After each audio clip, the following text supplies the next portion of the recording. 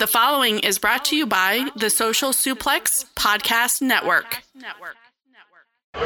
Yo, what up? This is Rocky Asuka Romero of Chaos, and you are listening to Keeping It Strong Style, the ace of podcasts. Yo, this is Rich Latta from One Nation Radio. This is brought to you by the Social Suplex Podcast Network. We present to you the Ace of Podcasts, Keeping It Strong Style. Let's go. It's the Ace of Podcasts, Keeping It Strong Style. Covering New Japan, they ready to hold it down. Jeremy Donovan and the young boy Josh come and hit a job out and bury all the frauds. From the Tokyo Dome over to the G1. Social Suplex is the network where we can get it done. I'ma chill and let them have it, cause this is just an intro. Keeping the strong style, 6 stars from the get-go, boy. Yeah, from Tampa Bay to the Tokyo Dome, this is Keeping It Strong Style with your hosts, Jeremy Donovan and the young boy Joshua Smith. And thank you for listening. Welcome to Keeping It Strong Style, the ace of podcasts on the Social Suplex Podcast Network. Jeremy Donovan here, alongside the young boy Josh Smith. On today's show, we'll be reviewing the highlights from Road to Wrestling Dontaku from April 23rd, April 24th, and April 27th. Also, Wrestling Hainu Kuni from April 29th. We'll also be naming the April Wrestler of the Month and Match of the Month, as well as covering all the latest news in the world of New Japan Pro Wrestling. You can support our show and network by subscribing on the podcast app of your choice and leaving a rating and review. You can also get all the podcasts and columns at socialsuplex.com. Go to socialsuplex.com/subscribe to sign up and get the podcasts and columns delivered directly to your email inbox. And as usual, I want to give a shout out to PureRezuRoad.com, who's featuring Keeping It Strong Style and a bunch of other great Pure Rezu content right now on their front page. There's a great column talking about best of the Super Juniors and kind of giving a little background and history of that tournament, which is coming up in this month of May. So check out PureRezuRoad.com. Young boy, how you doing? I am doing fantastic. It's my favorite day of the week. I think when we started this show, we were always like kind of not sure when we were going to record, but it just happens to work out a lot of the time that Mondays are the best day because it's, you know, the day before we drop our show. All the latest news is caught up by that point, and yes, I mean, there used to be a time where I was a fan of another wrestling company. And I used to dread Mondays, and I knew I was going to come home and watch some bull crap. But now I get to talk about my favorite, wrestling company in the world. And, I'm super excited. I'm excited for this show. I think we got some good stuff to talk about. And let's get it popping, dog. Yes, so we're going to start off. We have Road to Wrestling Dontaku. There were 3 of them last week.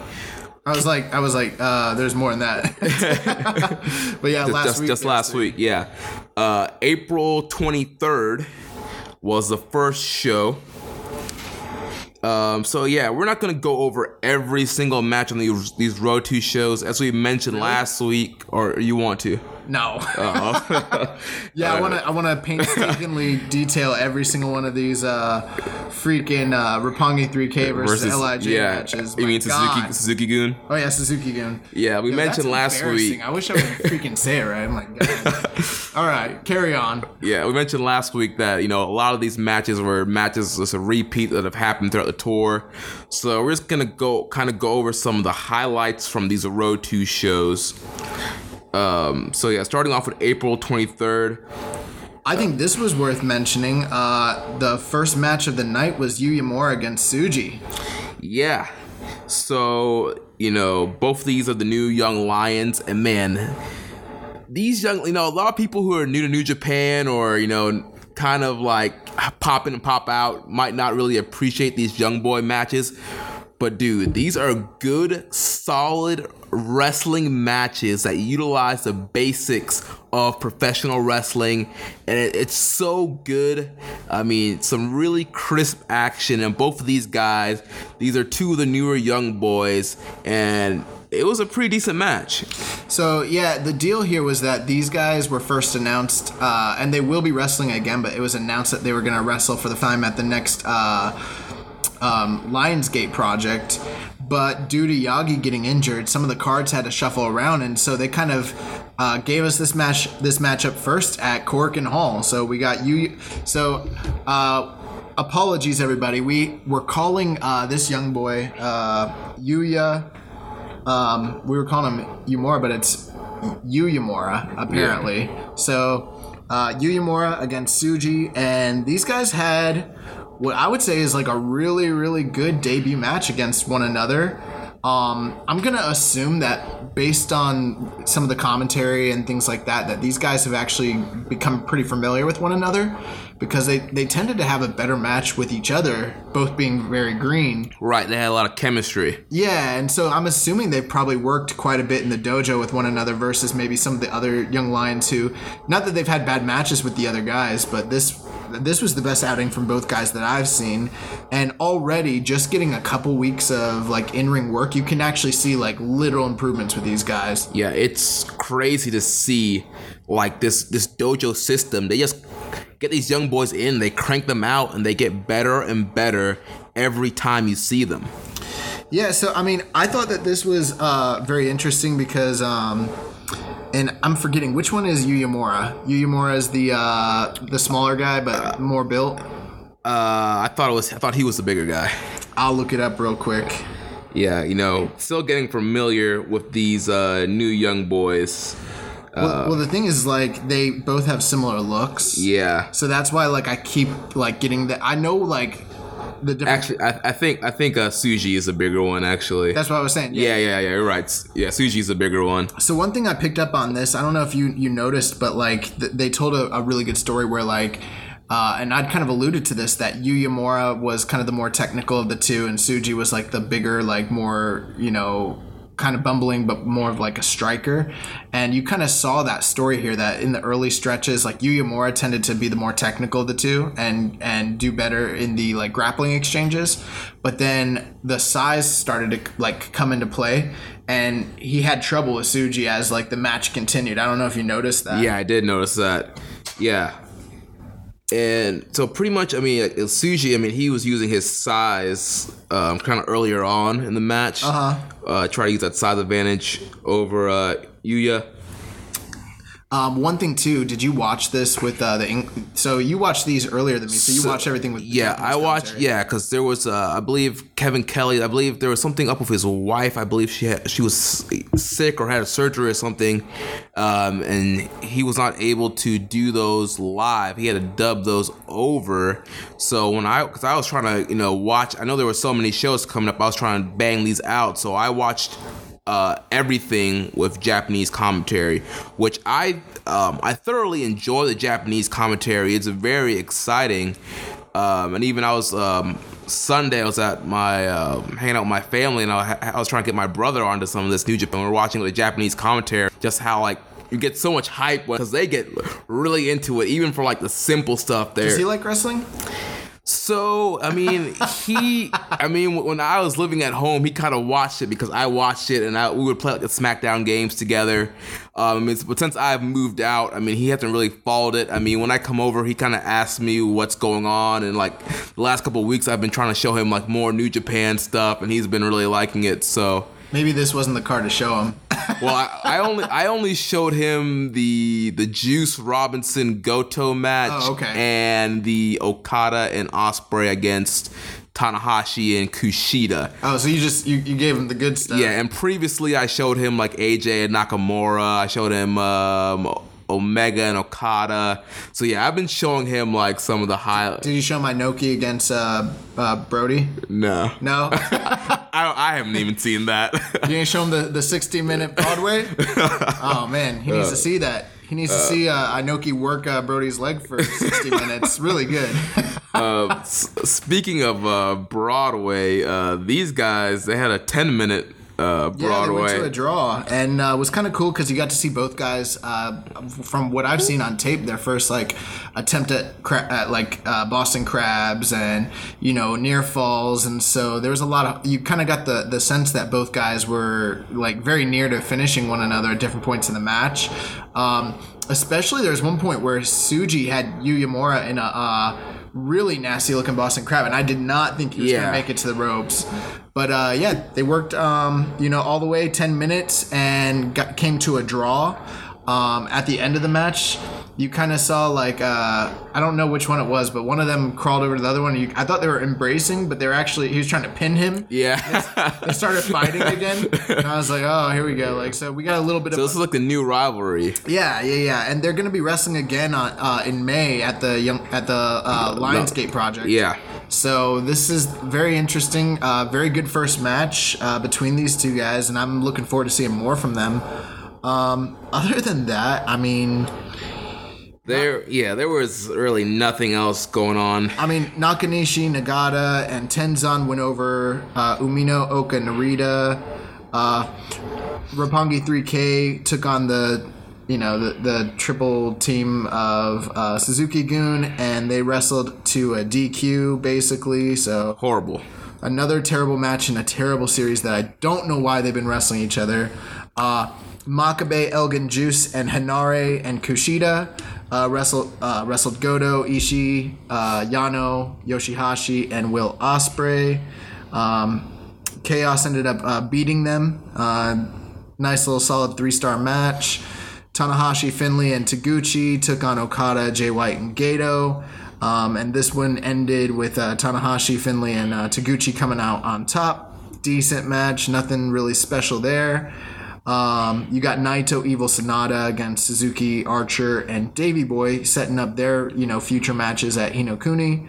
Suzuki-gun ended up winning that match at 12:50 with the pin, which brought us to the only match really aside from the Young Lions match that I feel like is worth discussing on this card, and that was the junior tag or the junior heavyweight tag team titles. The champions Yoshinobu Kanemaru and Desperado taking on the challengers Bushi and Hiromu Takahashi. So, take us to it, Jeremy.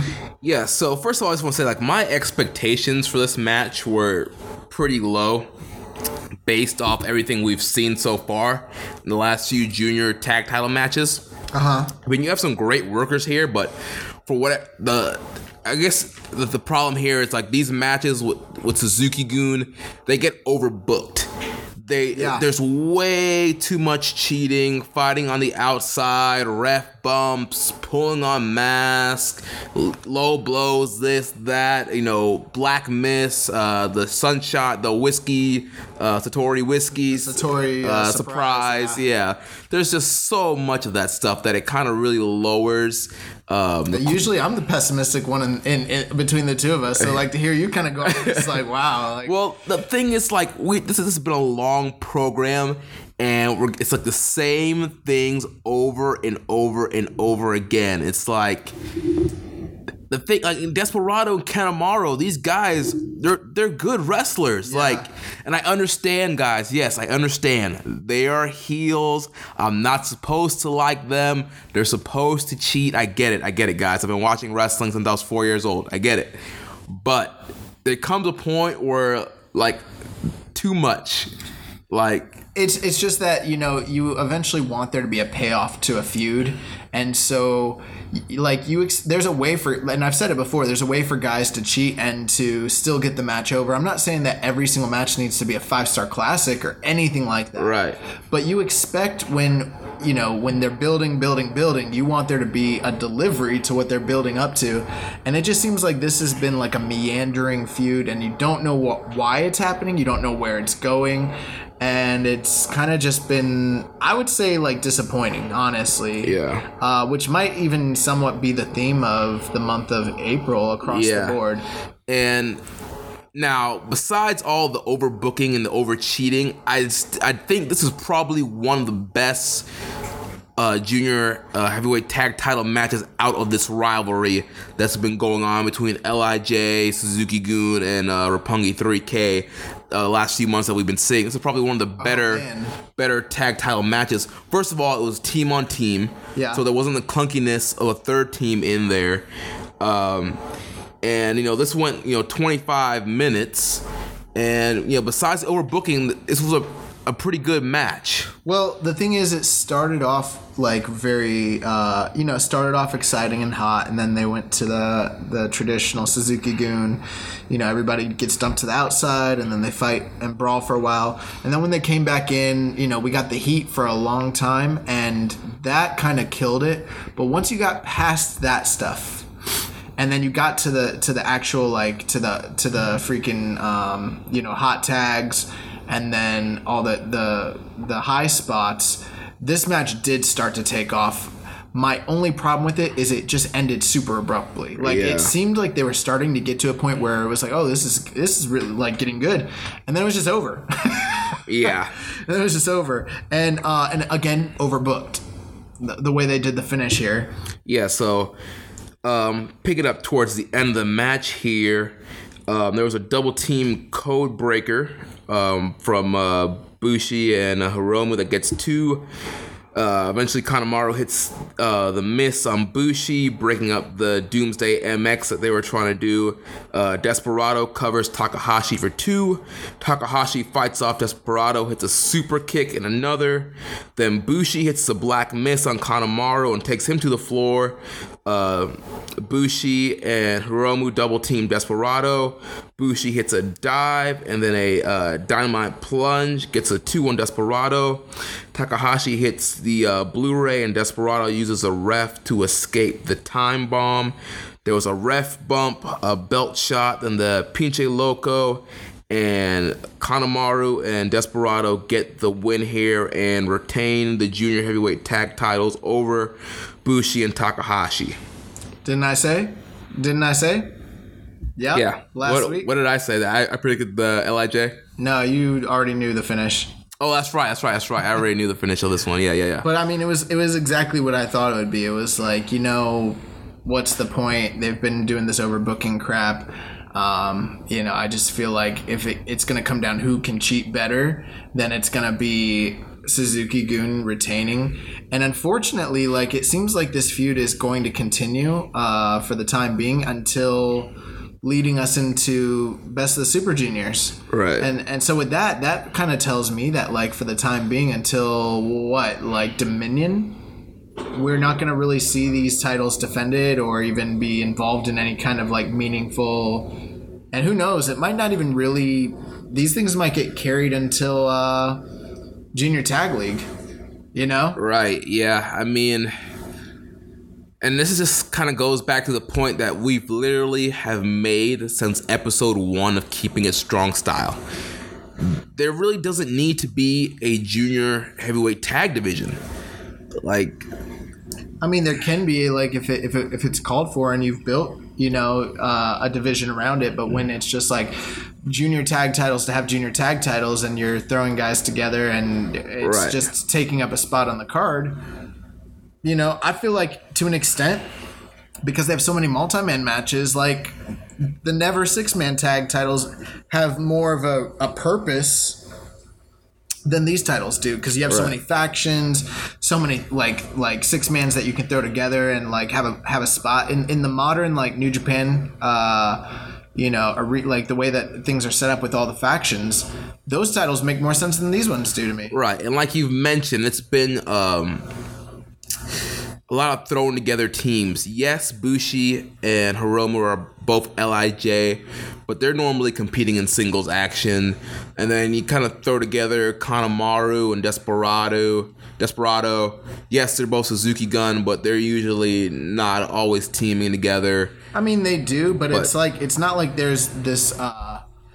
They did try to build a story, when it was leading to Desperado and Kanemaru against Roppongi 3K, and I was fine with that. Mm-hmm. Then when they convoluted it by throwing in the LIJ guys, and then for some reason Roppongi 3K is off, doing 6-mans with Rocky against, the this terrible team of Zuka, Taichi, and Taka.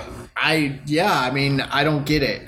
That's the problem. I don't really get how we arrived at this point, and I am thankful that it's coming to an end, I suppose. But I don't know. There's not much redeeming. There's not much to say here that's redeeming. I almost feel bad because it's we're being so negative on the whole thing, and it's it does need to be criticized, but it's wow, what's the point of this? I don't understand the point or the direction. You know what I mean? And that's my problem. It's not easy to get excited about these junior tag titles, and they really should be because it's the juniors, and New Japan has the best junior division of anywhere in the world. Right.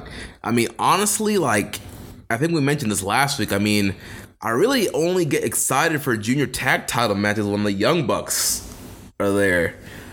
Well, now they're heavyweight. I mean, you don't have, you don't have Roppongi Vice. You don't have Red Dragon, Forever Hooligans. A lot of these junior teams that they brought in, I mean, these guys are not there. I mean, it's pretty much Roppongi 3K is supposed to be kind of the central piece of this tag division. Well, I'm going to assume that we're going to a place where Roppongi 3K is going to be the focal point once again, and maybe finally we'll get the payoff of a Desperado Kanemaru match. But I'm still yet to see a match of these guys that I really enjoy or am invested in. I'm just at this point I'm not really that invested. If that makes sense. Yeah, totally. So, let's get the titles back on Roppongi 3K. Ghetto, if you're listening, show some favoritism. Book your boys. You know what's up. And then let's move on and let's get some other junior team going against these guys, Yeah. All right, so let's move on to the April 24th show. Is there anything from the undercard that you want to... Oh, absolutely. You know what I'm thinking. What are you thinking? The best match on the card? Oh, yes. Duh. I'm scrolling through the results now. Yes. Tomohiro Ishii against Toa Hanare. Well, just to go through these real quick, Nagata, Oka, and Liger defeated Narita, Umino, and Tenzan at 9 minutes and 30. Azuka, Michinoku, and Taichi wrestled Roppongi 3K to another DQ finish. Again, really bad. Makabe, Elgin, and Kushida wrestled Yano. They defeated Yano, Yoshihashi, and Will Ospreay. And then that brings us to the match that we have to discuss right here, right now. Tomohiro Ishii versus Toa Hanare to the death. Right.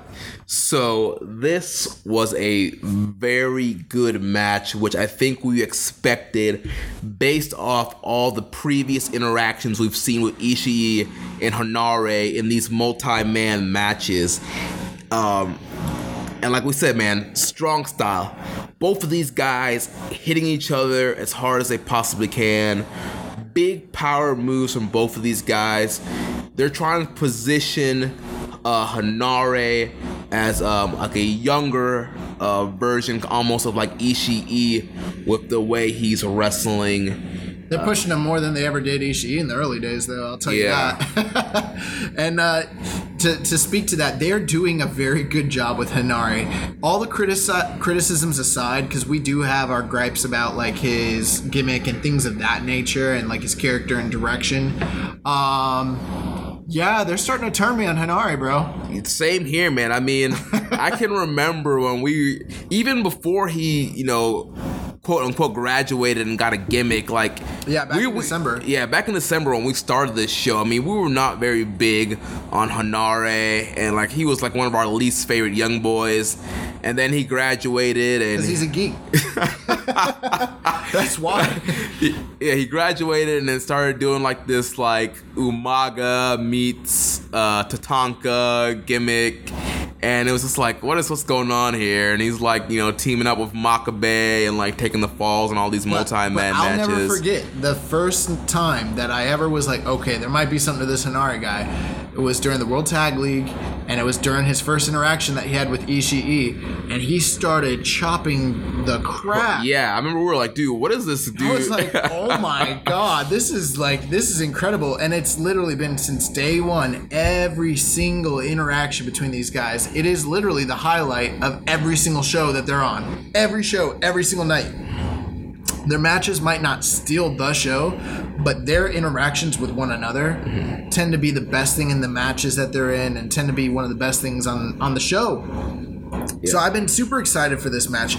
Now, one thing I do want to point out, even though this was Hanare wrestling in Korakuen, I think in his first major special singles match since he graduated, did you notice that the card was down?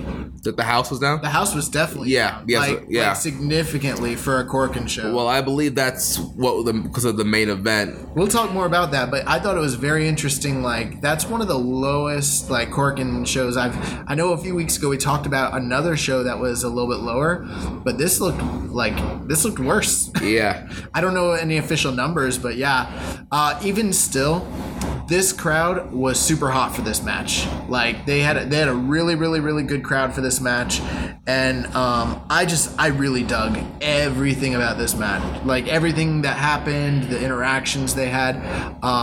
One of my favorite things was just the beginning of the match, how Ishii tried to ground Hanare and he just held him in a headlock for I was like, oh man, that brings out my my 1980s I don't know, mid-Atlantic fan, like a guy just working a hold and really working it, and Hanare struggling because he just wants to kill Ishii, and Ishii's like, no.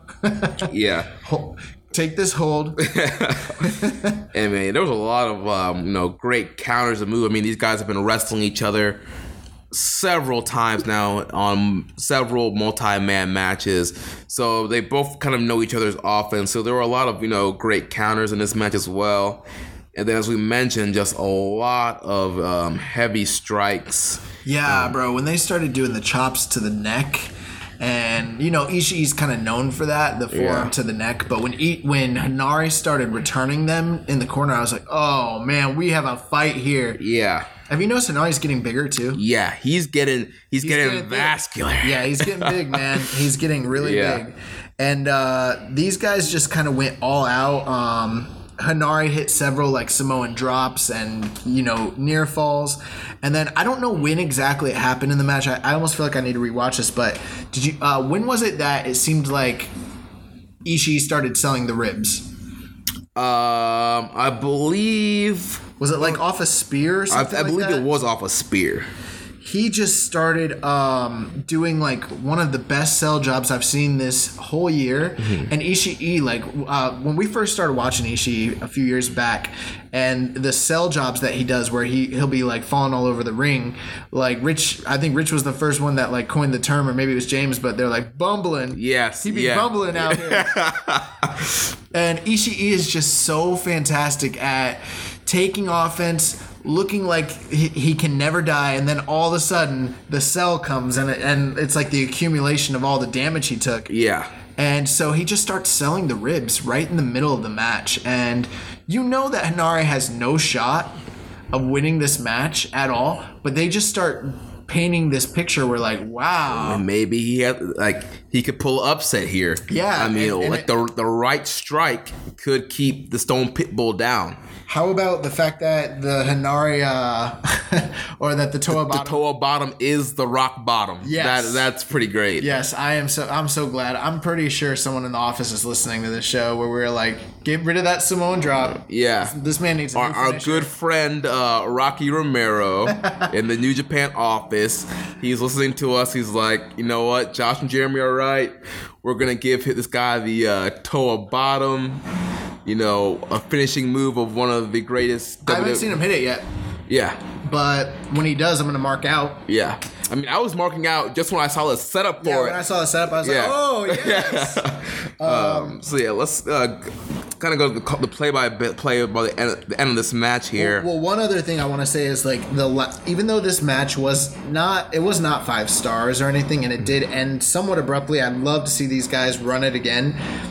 The last 5 minutes, just the sequences that they were putting together and the drama that they built.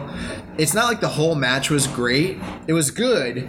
The whole match wasn't great, but there were some parts that were extremely good, like the finishing sequence. That the striking exchanges and the near falls and the violence, like I was just like, man, this is what wrestling should be. This is wrestling. Yes. So coming on towards the end of this match here, Ishii hit a Saito suplex for a near fall. Hanare is able to come back out of desperation with a pop-up Samoan drop.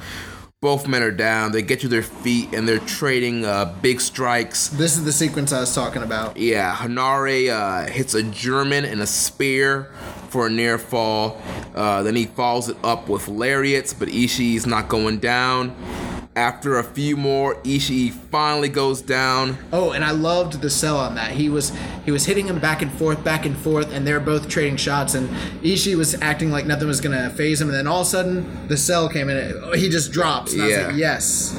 And then they trade headbutts. That too. This match was awesome, bro. I'm marking out just thinking about how the 3 headbutts that they gave each other were just awesome. So Hanare's down. Ishii drags him up, hits a lariat, then he hits a sliding D for 2.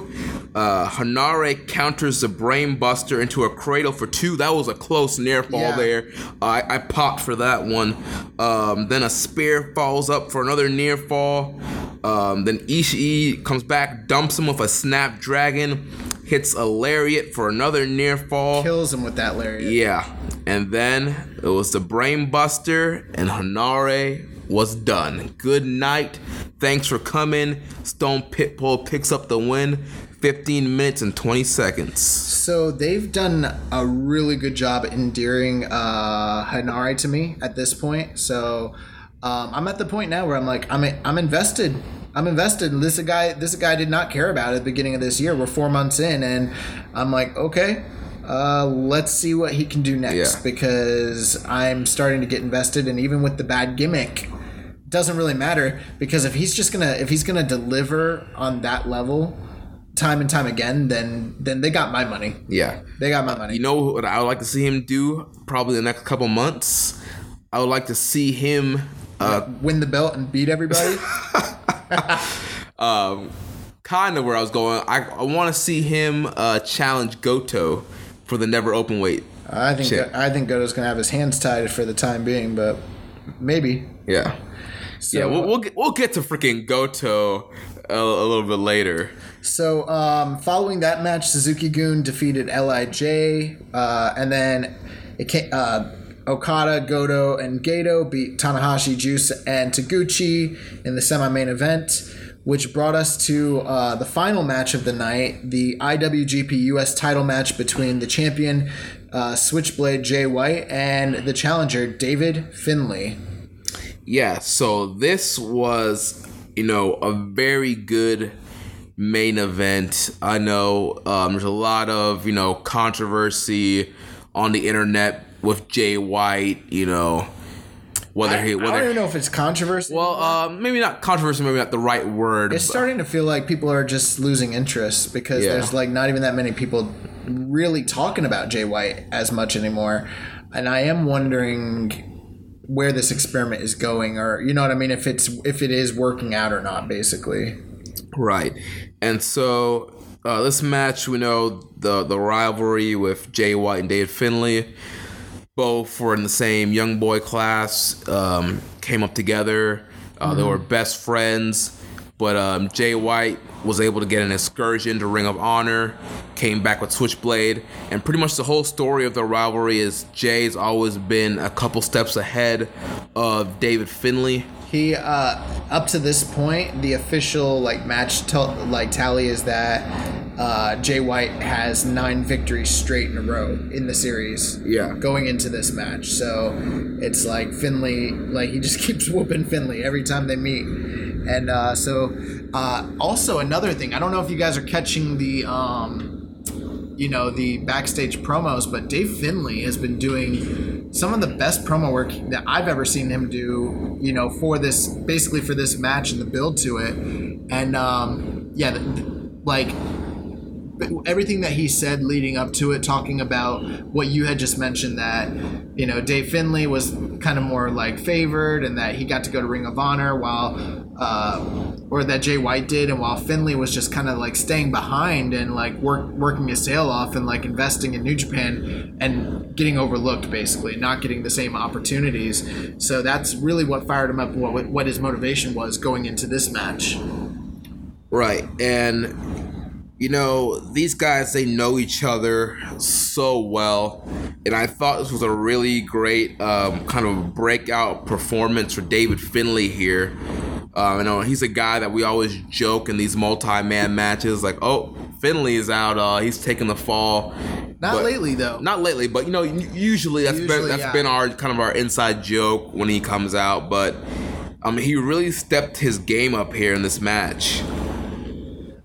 Yeah, so I mean, I'll say this. I wasn't as high on the match as other people were.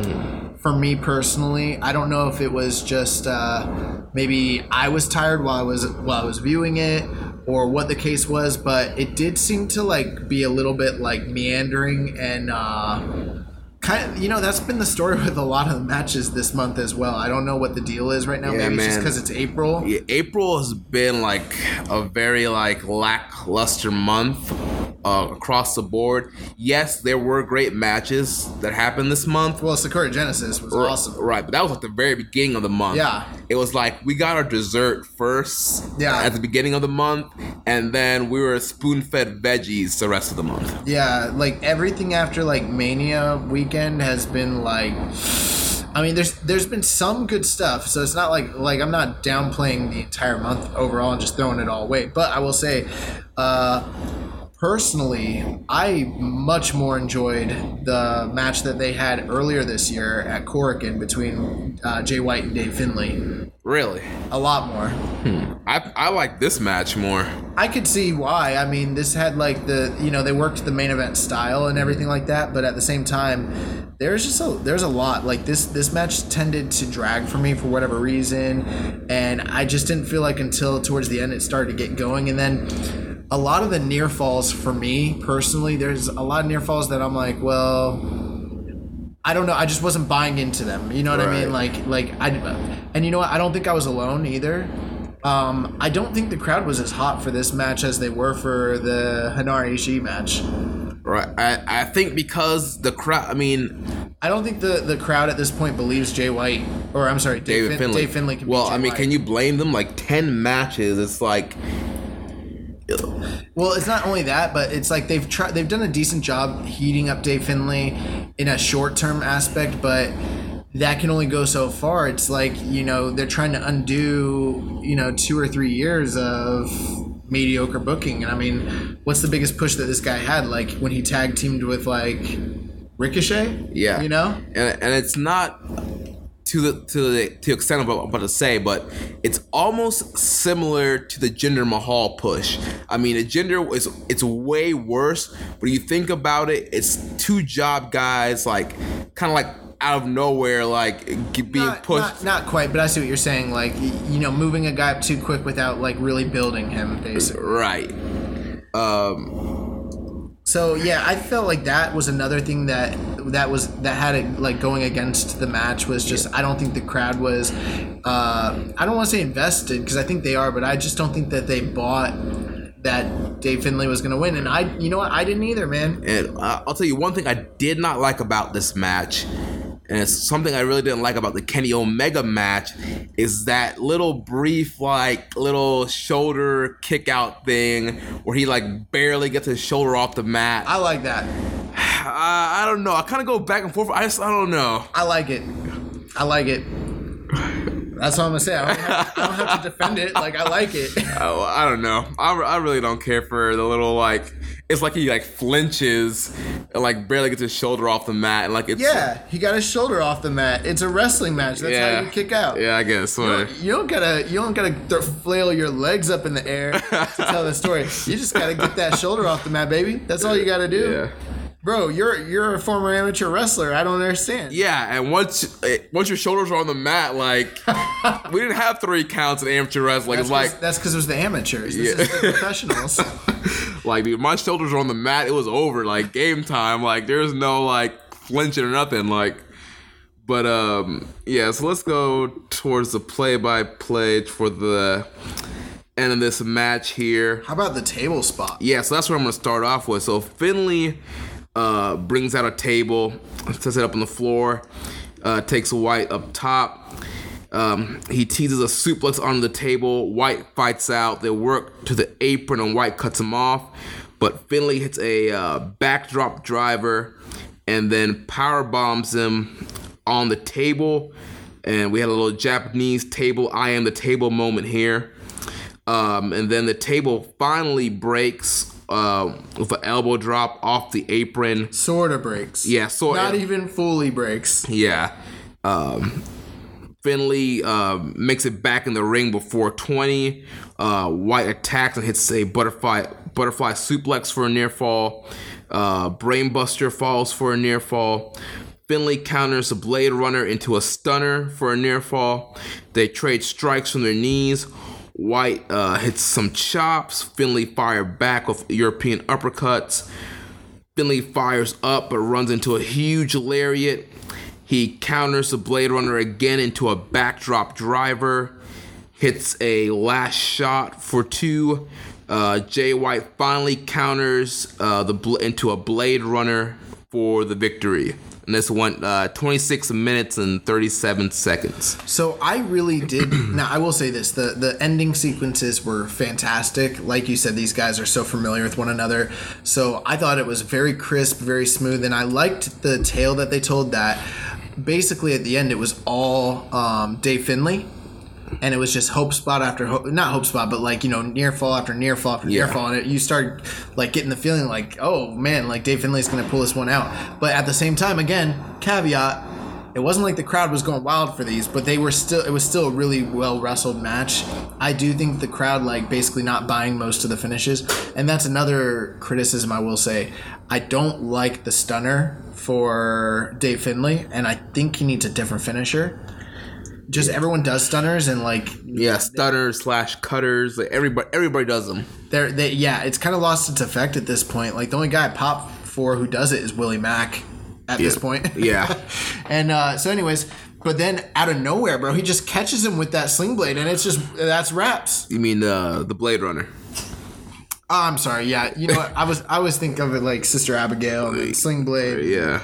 I don't know. Just a lot of blades going around. It's all the same crap. But yeah, he catches him with that Blade Runner. Blade Runners. Sting and Warrior. Awesome tag team.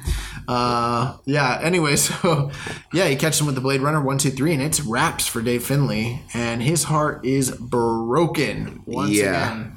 Post-match, Jay White cut a promo. He said he was surprised by Finley and that Finley belongs in the main event, but he doesn't belong in the ring with him. Says he's 10-1. Get that piece of shit out the ring. He says the future of chaos.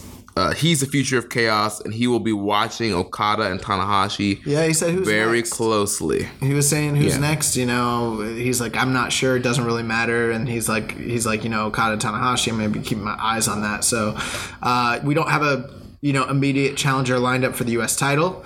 But we do still have the growing dissension that may be followed up in the near future as far as like the inner turmoil with Jay White and Chaos. Which, another thing, if you notice, this guy never ever comes out to the same music as the other guys. He always has his own ring entrance. Right.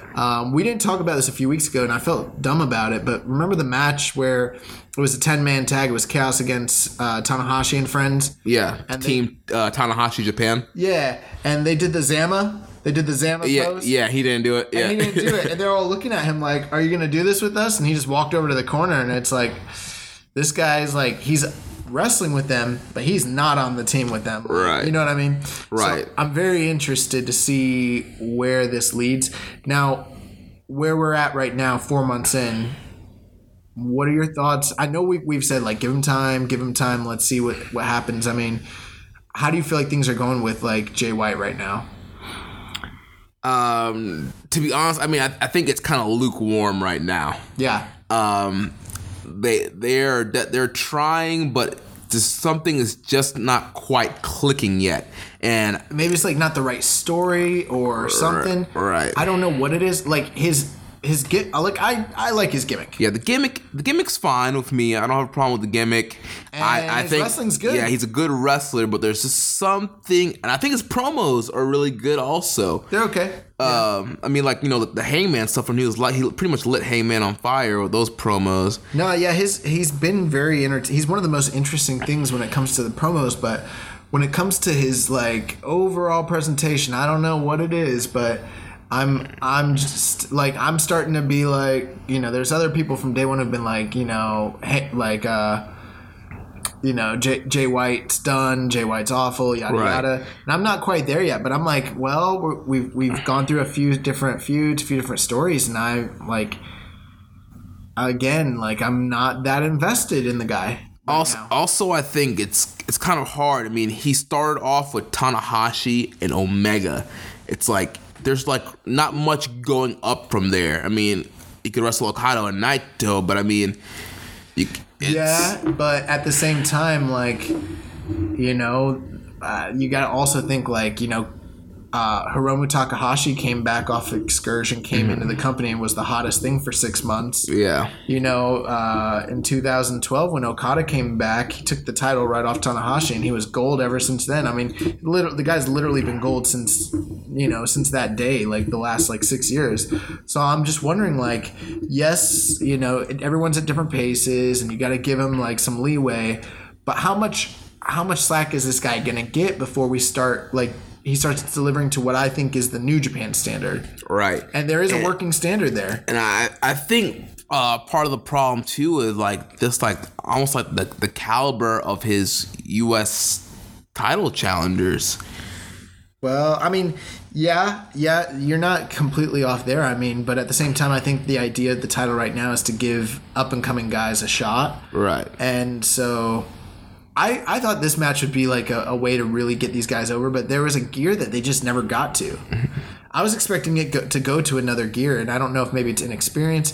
I mean, clearly they work really well together and have lots of chemistry, but it takes more than that to put on like a real classic. And this is a match that was like, it was good, but it was something. It's something that's gonna be forgotten by the end of the year, much less like, remembered as part of a memorable title reign, Right. Same thing with the J. Like, I actually thought that this match might have.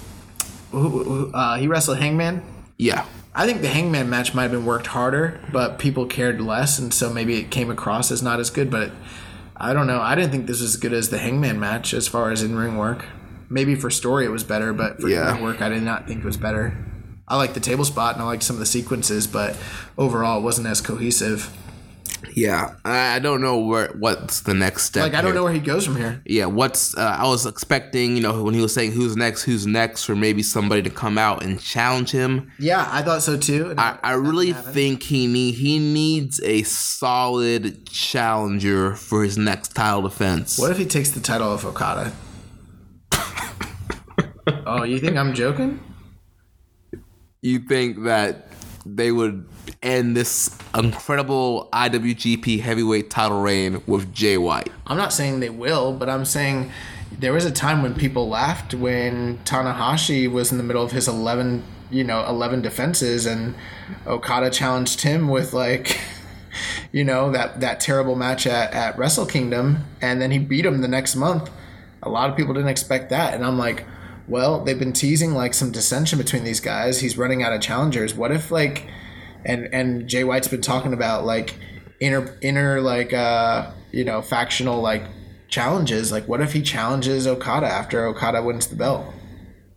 And then what if he beats him? Just trying to picture that has me flabbergasted. I can't see that. It sounds crazy. I could see him maybe challenging, but I don't think he stands a chance. Well, it's like we said last time. Whoever wrestles him after this next match, true, but still could be the guy. Still, I mean, you got to do what's best for business. And Jay White, bro, nobody thought Okada was best for business when he won the belt. Nobody. Yeah. They thought it was, bro. The internet like was losing its mind. I'm not saying it's the best thing for business. And again, we just sat here and criticized the guy, And so I'm not saying that, but who knows? Like maybe that's the direction they're going. I don't really know. And I mean, if you look here, speaking of business, we talk about this slow house. This was the main event, Jay White and Finlay. Yeah, you saw what happened. Well, this was the main event. Like this was not a big draw. But is it because of Jay White or is it Dave Finlay or both? I think it's a matchup. They've seen this is the they saw it a few months ago already. Yeah, they saw it a few months ago, and this was the 11th match between these guys. It's like, and this is pretty much the same result. It's Brock Lesnar, Roman Reigns. It's not that bad. But you know what's gonna happen. You know Jay White's probably gonna get the win. Like, I guess I'm just wondering where they go from here. I think that remember when last week I actually predicted Finlay to get the upset because I was just trying to be like, I don't know, just trying to be different. Yeah, I really was, because even though I knew deep down like White was going to win, I was like, well, where do they go from here was my whole thing. Like, where do they go? And now it's happened. Now we're a week later. Finlay lost, just like you said he would. And then what I said would happen kind of happened. It's like, well, where do they go from here? And they can bring someone in to challenge like Jay White. That's all good, but I don't know. Maybe something will happen during G1. Or I don't know. Dominion's coming up before G1, isn't it? Yeah. So they got to do something in the next month or two. Yeah, and there's probably not going to be a title defense in May because it's all best of Super Juniors, right? We'll get to it later, but Jay White does have a title defense coming up, so I kind of forgot. Oh, he does? He does, and we'll talk about that during the news. So I think that covers that. So, we'll keep our eyes on this and we'll move on. All right. So the last Road 2 show this month was April 27th. Yep. Anything before the Never title match you want to go over? Well, Narita beat Yuyamura 4 minutes 45 seconds via submission.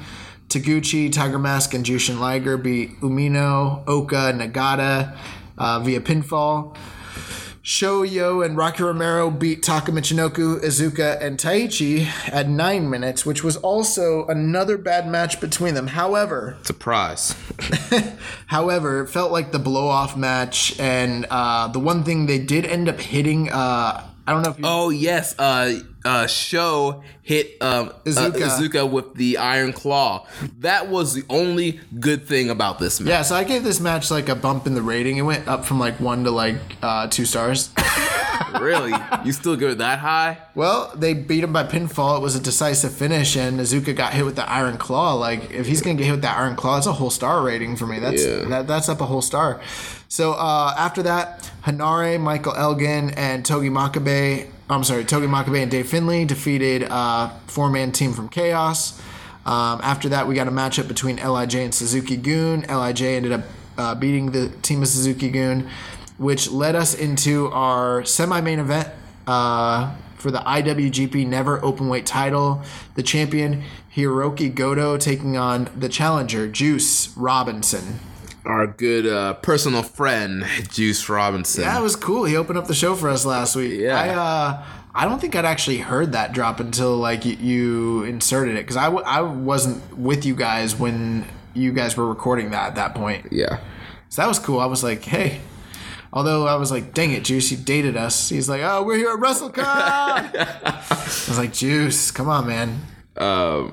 Killing the gimmick. I really, really enjoyed this matchup between Goto and Juice. I thought it was hard hitting, had a great pace, there was great near falls. I thought this was a breakout performance in Juice. I felt the crowd was heavily invested and heavily behind Juice, and they were trying to do everything in their power to will Juice into this match. This is the hottest that Juice has ever been, no pun intended. Yeah. But this is the most invested the crowd has ever been to him. He's never been this popular, and they were just hanging on every single action. This match wasn't a complex story. They weren't doing a ton of crazy stuff. A lot of the things they were doing were very simple, but it was telling the right story with the right build and the right guys. And the crowd was even, invested in Goto as well. So everything that they did mattered, and this crowd was they were super hot for this, as opposed to the night before, or I'm sorry, on the 24th, where you could feel like the crowd was just really not feeling it. They weren't into it. This was a match where they were definitely invested. Yeah, and I have to say, I was kind of upset. I was heated that Juice Robinson did not walk out as our new never open heavyweight champion. I thought it was a time. I felt it, man. They should have given our boy Juice the strap. I told you that, they like to book the heartbreaks. I'm tired of the heartbreaks, Ghetto. Give my boy Juice a strap. I don't know. It seems like, if they're going to give him a title, why not just give him the Never title? I mean, come on. It's the Never title, dude. Start him with something, man. At the same time, I don't know. I guess Goto's their boy. He is a star over there to some degree. He's not main event level, but yeah. So I don't know. I thought this match was really, really, really, really good. Would you say that this was by far the best match of the week for New Japan? Yeah. Yeah, I would say. Yeah, definitely. I mean, for me, I'll say this. I liked the Ishii and Hinari match better than Dave Finlay and Jay White. I will agree with that. Really? Yeah. A lot of people disagree. I know. A lot of people kind of rated the Hinari Ishii match lower than the Jay White and Finlay match, but I don't know. I guess we kind of have that strong style preference, and matches like Ishii and Hinari, we tend to rate higher, a little bit higher than most people do sometimes. Maybe because they freaking rule? Yeah, they're awesome. I don't know. I thought if you gave that Hinari Ishii match, I don't know if I would say extra time, but maybe if they got going a little bit quicker and maybe add a five more minutes to it, or maybe 6 or 7 max, just a couple more minutes, and let them go even harder. It could have got up there, got up there for me. But this match, aside from the Ishii Hinari match, I thought that this was the best match of the whole entire weekend. This is one of my. This is now one of my favorite Juice Robinson matches too. Dude, this guy's been having great match after great match this year. The match with Tanahashi was excellent. The match he had with Yujiro this year was excellent, and now this match, he's been on fire. Yeah. And both of these guys did a lot. There was some new stuff that both of these guys did in this match I had not seen before that I thought was pretty cool. Okay. But let me go to the play-by-play here. So Juice hits a German, but Goto rebounds with a lariat. Hits the Ushigoroshi. Goto follows with strikes. Juice fires back. They trade strikes. Juice hits a drop kick, but Goto rebounds with a body kick to cut him off. Both men are down. They fight to their feet. Goto hits the spin kick and Saito suplex and another. The ref is checking on Juice, but Goto shoves him away and looks to finish him. Another Ushigoroshi for a near fall.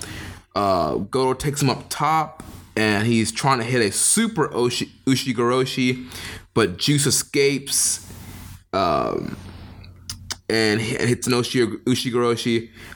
Big lariat falls for a great near fall. Juice gets fired up and hits a sick brain buster for another near fall. He attempts Pulp Friction, but Goto counters into a sleeper. Juice tries to fight, but he's starting to fade. He fights one more time, but Goto cranks back on the hole. He counters out. Goto tries to hit the GTR, but Juice counters out. But Goto hits a headbutt, then hits the GTR. He looks for another GTR, but Juice counters into a small package for a really awesome near fall. Juice tries for Pulp Friction one more time, but it's counter. But Juice hits the big KO punch. Tries again for Pulp Friction, but it's countered. He counters and Goto with another great near fall. Goto lays in kicks and hits another GTR to retain the Never Openweight Championship. 26 minutes and 45 seconds. Yeah, so I think the one thing that stood out to me about this was how many near falls, like how many times it seemed like Goto had put Juice away, and then Juice was just so resilient that like every time I kicked out, I was like, oh, he's gonna win this match. Like, I know, bro, man, that small package that he I mentioned earlier, that near fall, dude, I was literally like on the edge of the couch, man. Like, oh, just oh man, I was so invested in this match. I wanted Juice to win so badly, Oh so my! here's the thing, bro. Like, yes, okay, so. You know, Juice is just, like, we said it before. I said, like, I think he's becoming, like, a main event type wrestler, like, where he's learning how to read the crowd and, like, tell very compelling stories. Like, I can't praise this guy high enough. Like, so this is kind of like where I would expect someone like Jay White to be at this point, even though it's almost not fair because Juice has had more time to kind of be at this level with these guys, whereas, like, again, Jay's kind of just coming back, but with the position and the prominence that they've pushed him in, I almost feel like Juice should have that spot. Yeah. You know what I'm saying? Like, Juice is the guy that I think should have the title shot and, you know, be carrying a belt and things like that. But this is a guy that's got the crowd behind him. He's got people invested. This crowd was trying to will him to victory. Yeah. Every single and it's not like they don't like Goto. They like Goto, but they were like so into Juice Robinson. I mean, you've seen this guy progress. It's like they've pretty much watched Juice grow up in front of their eyes, and like they know he has the tools now. Like, it's not like started. It was like he would just like serve matches. Now he's thriving. You can believe that Juice Robinson can beat Goto. The crowd believed it. The crowd believed it, and so it is a setback right now. But when this guy wins a belt, dude, it's going to be huge. They're going to lose their minds. And I'm going to tell you, I think this year he does win a belt. Yeah, I think I said that like at the beginning. I think one of my predictions for this year, like Juice Robinson's winning a belt. I think after G1, I think you'd be crazy not to like put a belt on him. And I could I could see him like winning the U.S. title. Yeah. So let's mark that down. Prediction 2018. It's we're going into May right now, and I think like maybe around like King of Pro Wrestling or Destruction, you get a title reign. You get a title reign out of Juice Robinson. Yeah, and I'm really interested to see him in G1 this year. I mean, he had great matches in G1 next year, but he's so much better than he was. Last year. So, wow, he was so much better than he was last year that I feel like this year's G1. His matches are going to be even better. So, we end up basically, Goto ends up retaining, and then after that, Michael Elgin comes out to check on his good friend Juice Robinson, and then he has a face-off with Goto. Elgin ends up telling, Goto that he wants the Never title, proclaims himself as the next challenger, and then all of a sudden we get Lord Taichi, his overlord. He comes into the ring. He says he wants a title shot. He ends up attacking Goto, and Elgin tries to come to Goto's aid.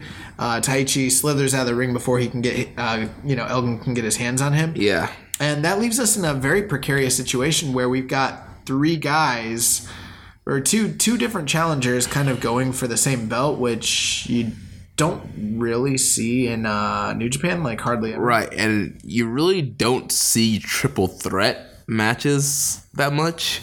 Like, I can't really, maybe there are, but I can't really think of like many like triple threat matches in New Japan. I mean, I can think of a few, but none that like it's not something that happens like every often. day. I mean, other promotions, I feel like the triple threat is kind of abused. I mean, the last one I can really think of is that like Wrestle Kingdom. They did that that junior triple threat with I forget who was in it. I think it was I know for sure that Loki was in it because he wore the Hitman attire. Yeah. And I think Prince Devitt was in it and somebody else, but it was a long time ago. And yeah. Since then, like, I don't know, I can't. I mean, we've seen four ways, but nothing really comes to the top of my head. We've seen triple threat tag team matches, but they do them. They do them. From I know they do them, but I feel like because I know Lesnar won the belt in a 3-way, and I know Bob Sapp won the title in a third. Maybe he didn't, but I know he was in one. It's not that they don't do them, but I feel like it's rare. Majority of their title matches are usually 1-on-1. Yeah, so I'm guessing this is like gonna lead us to a three-way between Elgin and Taichi. I don't really know. What are your thoughts on that, man? I don't know. I think Elgin and Goto would be a good match. Not sure how I feel about Elgin against Goto against Taichi. The thing with Taichi is like he had two really good matches the other month against Naito and Tanahashi, but he didn't win any of those matches. Yeah. And then since then it's like he's a heavyweight and he's been performing better, but nothing that would be like he's ready for a title shot. Right. Like nothing. So I don't know. I guess like I don't know that Elgin's been getting beat too though, so who knows? Like I guess we've been wondering when they're gonna heat Elgin up. I guess this is their chance to do something with him. So at this point though, like I shouldn't even make a prediction because I've predicted like all these matches wrong. But like I'm like Goto's probably gonna retain against these guys. Is what I think. I would think so, but who knows? I mean, Taichi's heavyweight. Everybody loves him. Miho Abe was back on this tour.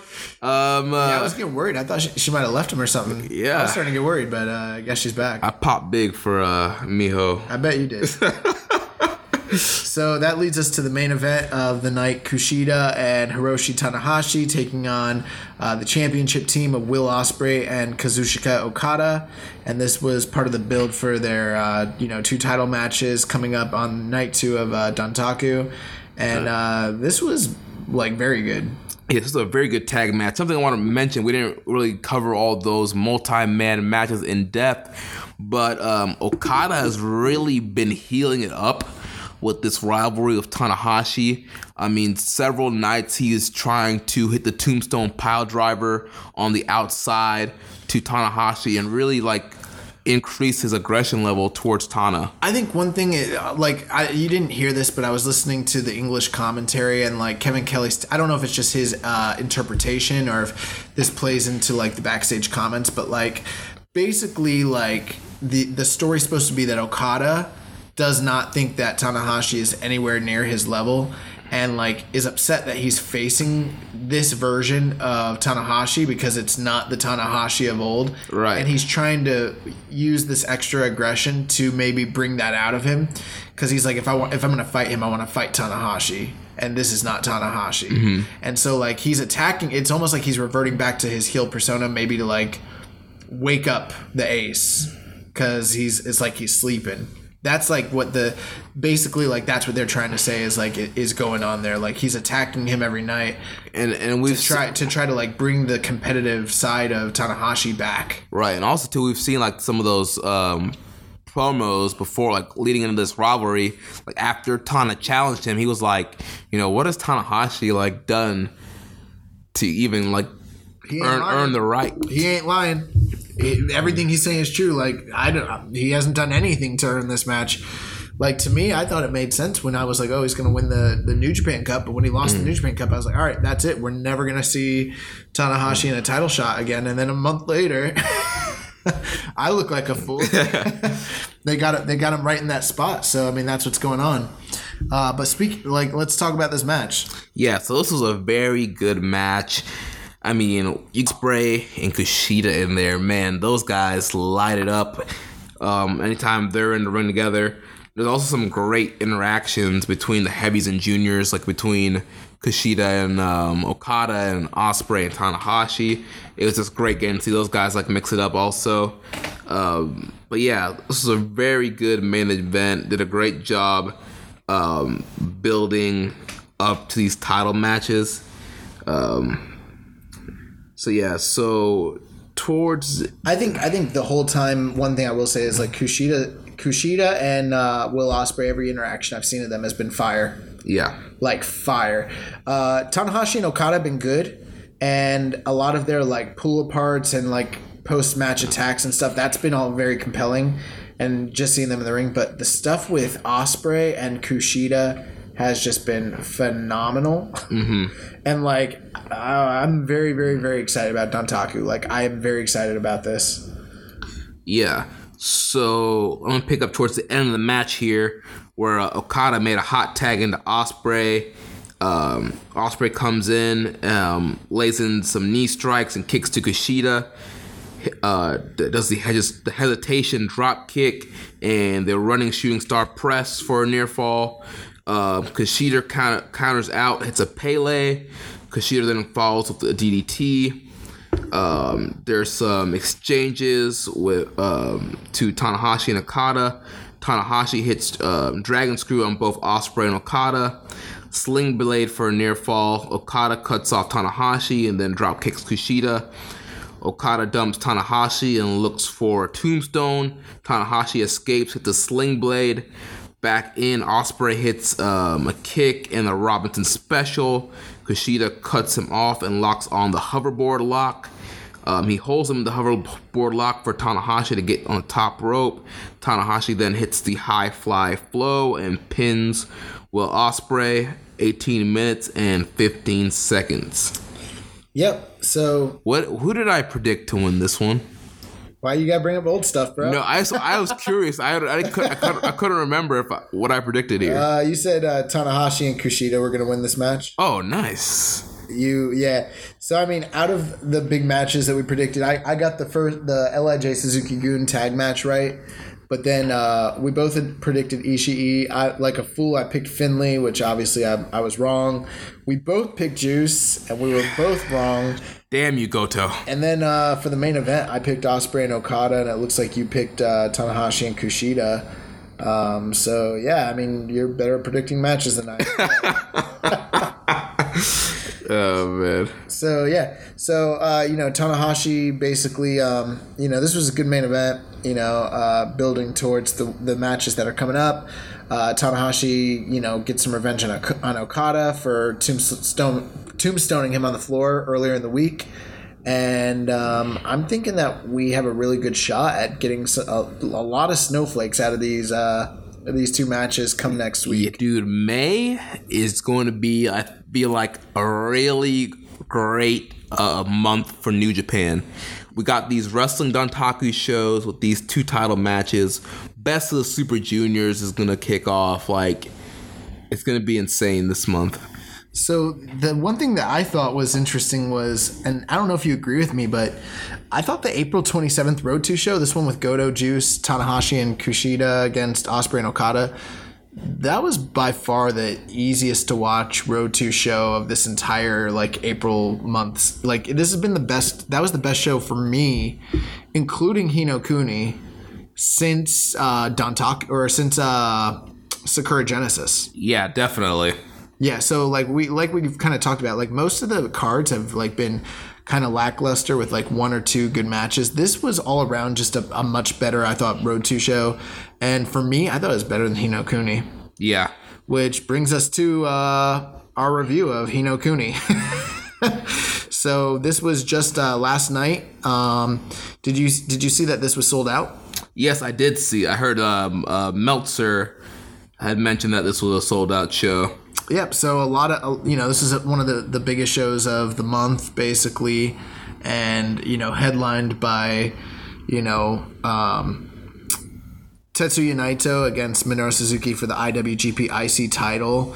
I don't know if we have to go through each match, match by match, because to some degree, this almost felt like another Road 2 show for me. Even though it was a bigger card, a bigger show, and there was 2 title matches, the undercard for me just didn't really do it. Yeah, I mean, it was pretty much kind of back to the kind of just, the multi-man matches, some young boy stuff.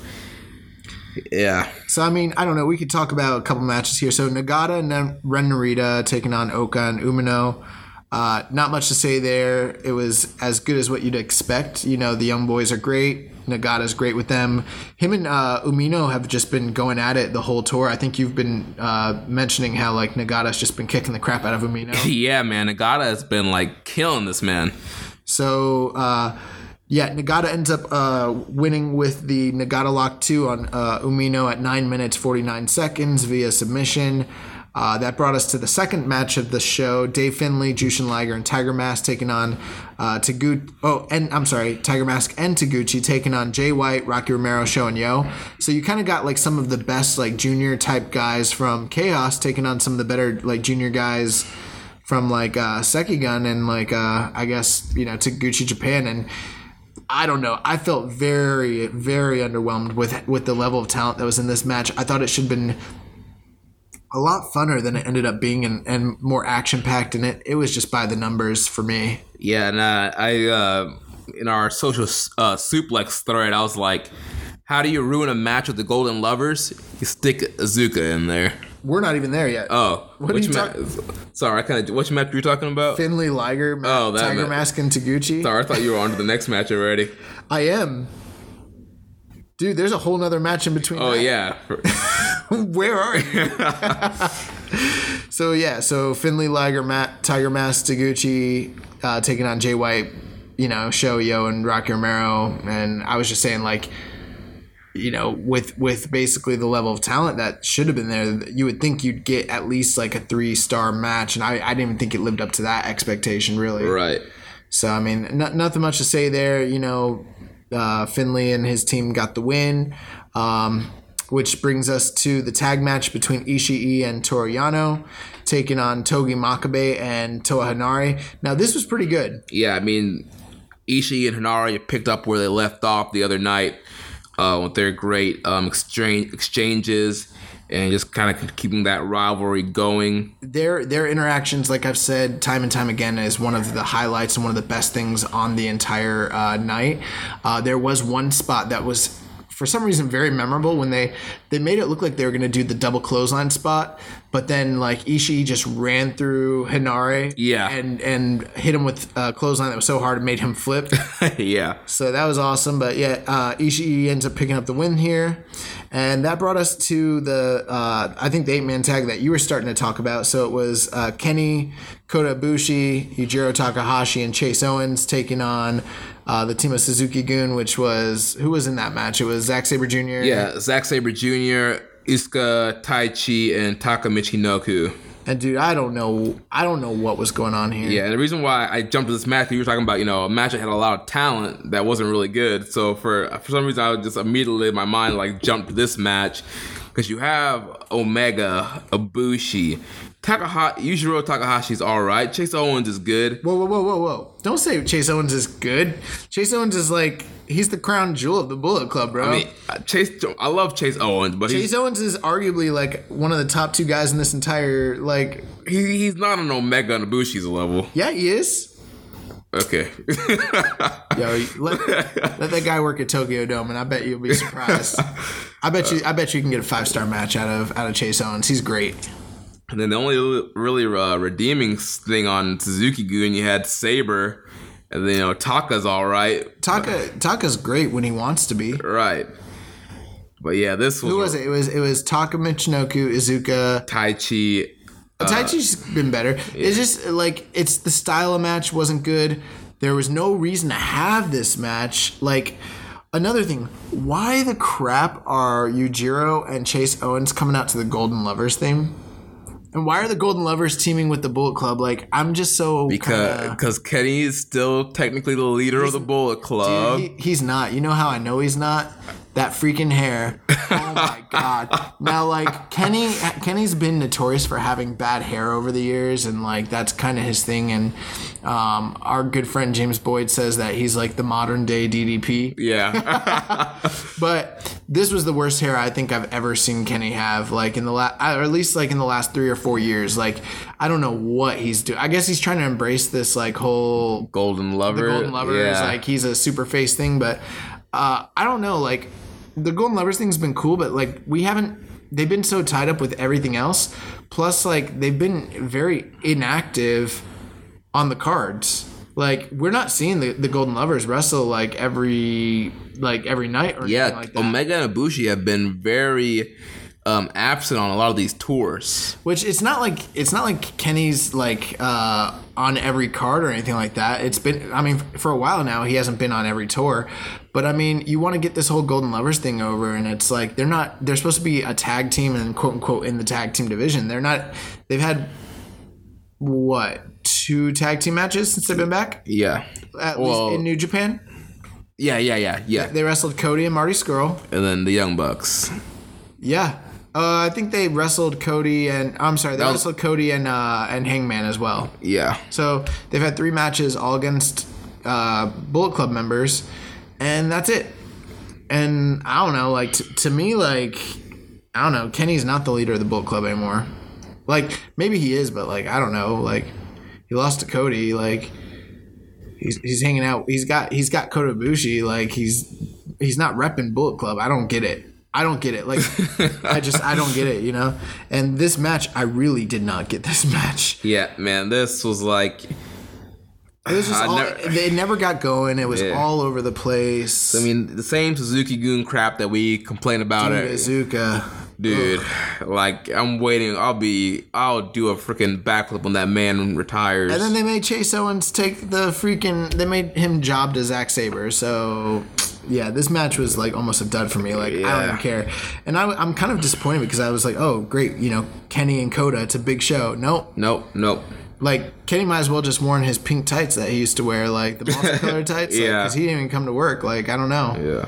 Yeah. But they were teasing something with Sabre and Omega. It looked like, so maybe I don't even know if that match would be good. Hopefully it would be, but I don't even know, bro. I don't know. That's a weird style matchup to me. I know like Kenny can get a great match out of anybody, but I don't know about that one. Yeah. So that brings us to Hiroshi Tanahashi, Juice Robinson, Michael Elgin, and Kushida. So Tanahashi and friends taking on the team of Chaos, Okada, Goto, Will Ospreay, and Yoshihashi. This was decent. Tanahashi ended up getting the pinfall on, who was it? Was it Yoshihashi? I believe so. Yeah, I think he hit a high five flow, and that was that. Yeah, it was Yoshihashi. Yep. So, I mean, you know, your standard match. There was a pull apart after the match. Yeah, Taichi laid out Goto after the match, and then did he? Yeah, and then what was I watching? Was I even paying attention? Probably not. That's Taichi and Goto. Okay. And then Okada and Tanahashi had a pull apart brawl. I remember that, and I remember it not being very good. Like. So, he tried to tombstone him first. Right, but Tanahashi fought it off. And then everything seemed cool, and, like, Okada was gone. And then all of a sudden, like, he ran all the way from back in, yeah. Yeah, and then it was really hyped for, like, a minute, but then they did not do a good job pulling them apart. Yeah. So, and then they ended up in the ring, and then it just kind of, like, it didn't have a lot. And then Geto was, like, holding Okada back. I don't know. I mean, like, I've seen so many better, like, pull-aparts in, like, just 90s, like, WWF. Yeah. Remember, like, the 90s WWF pull-aparts? They were just epic. All the, like, dudes in the suits would come out. All the geeks would come out and try and break it up. Yeah. So, yeah, this definitely wasn't that. I mean, I'm taking nothing away from the match. I'm still excited for it, but it didn't do much for me. This undercard just really under-delivered for a big show like this. And speaking, under-delivered, the next match we had Bushi against Desperado, which was, I mean, it was okay, but once again, the overbooking of Suzuki-gun cheating really hampered what could have been a good match. I mean, they went 10 minutes. Led to a DQ finish with Kanemaru coming in and jumping Bushi. Bushi was about to win. He was about to hit the MX. He came out, jumped him, and then Takahashi came out, and they immediately just ran right into the next match. They were on the outside, like, brawling, and they just rang the bell, and I'm like, they weren't even in the ring together. Like, how is this legal right now? But I guess, it's whatever. And they went another, 11 minutes after that, Takahashi and Kanemaru, and neither match, I mean, the Bushi and Desperado match was, it started off pretty good, but you would think it would be better than it was. Right. And then the Takahashi Kanemaru stuff was... It was what it was. It was fine. It was okay. Yeah. Dude, I didn't think very much was even around the 3-star mark on this show, though, personally. Yeah. So, I mean, I don't know. I was let down, quite a bit. I was like, a lot of these Road 2 shows were whatever. I thought a lot of the Road 2 shows were better than this overall. Yeah, I mean, honestly, the only thing kind of holding this card together were the last two matches. Yeah. Other than that, there wasn't much to really sink your teeth into. It felt like just a Road 2 show in a bigger arena.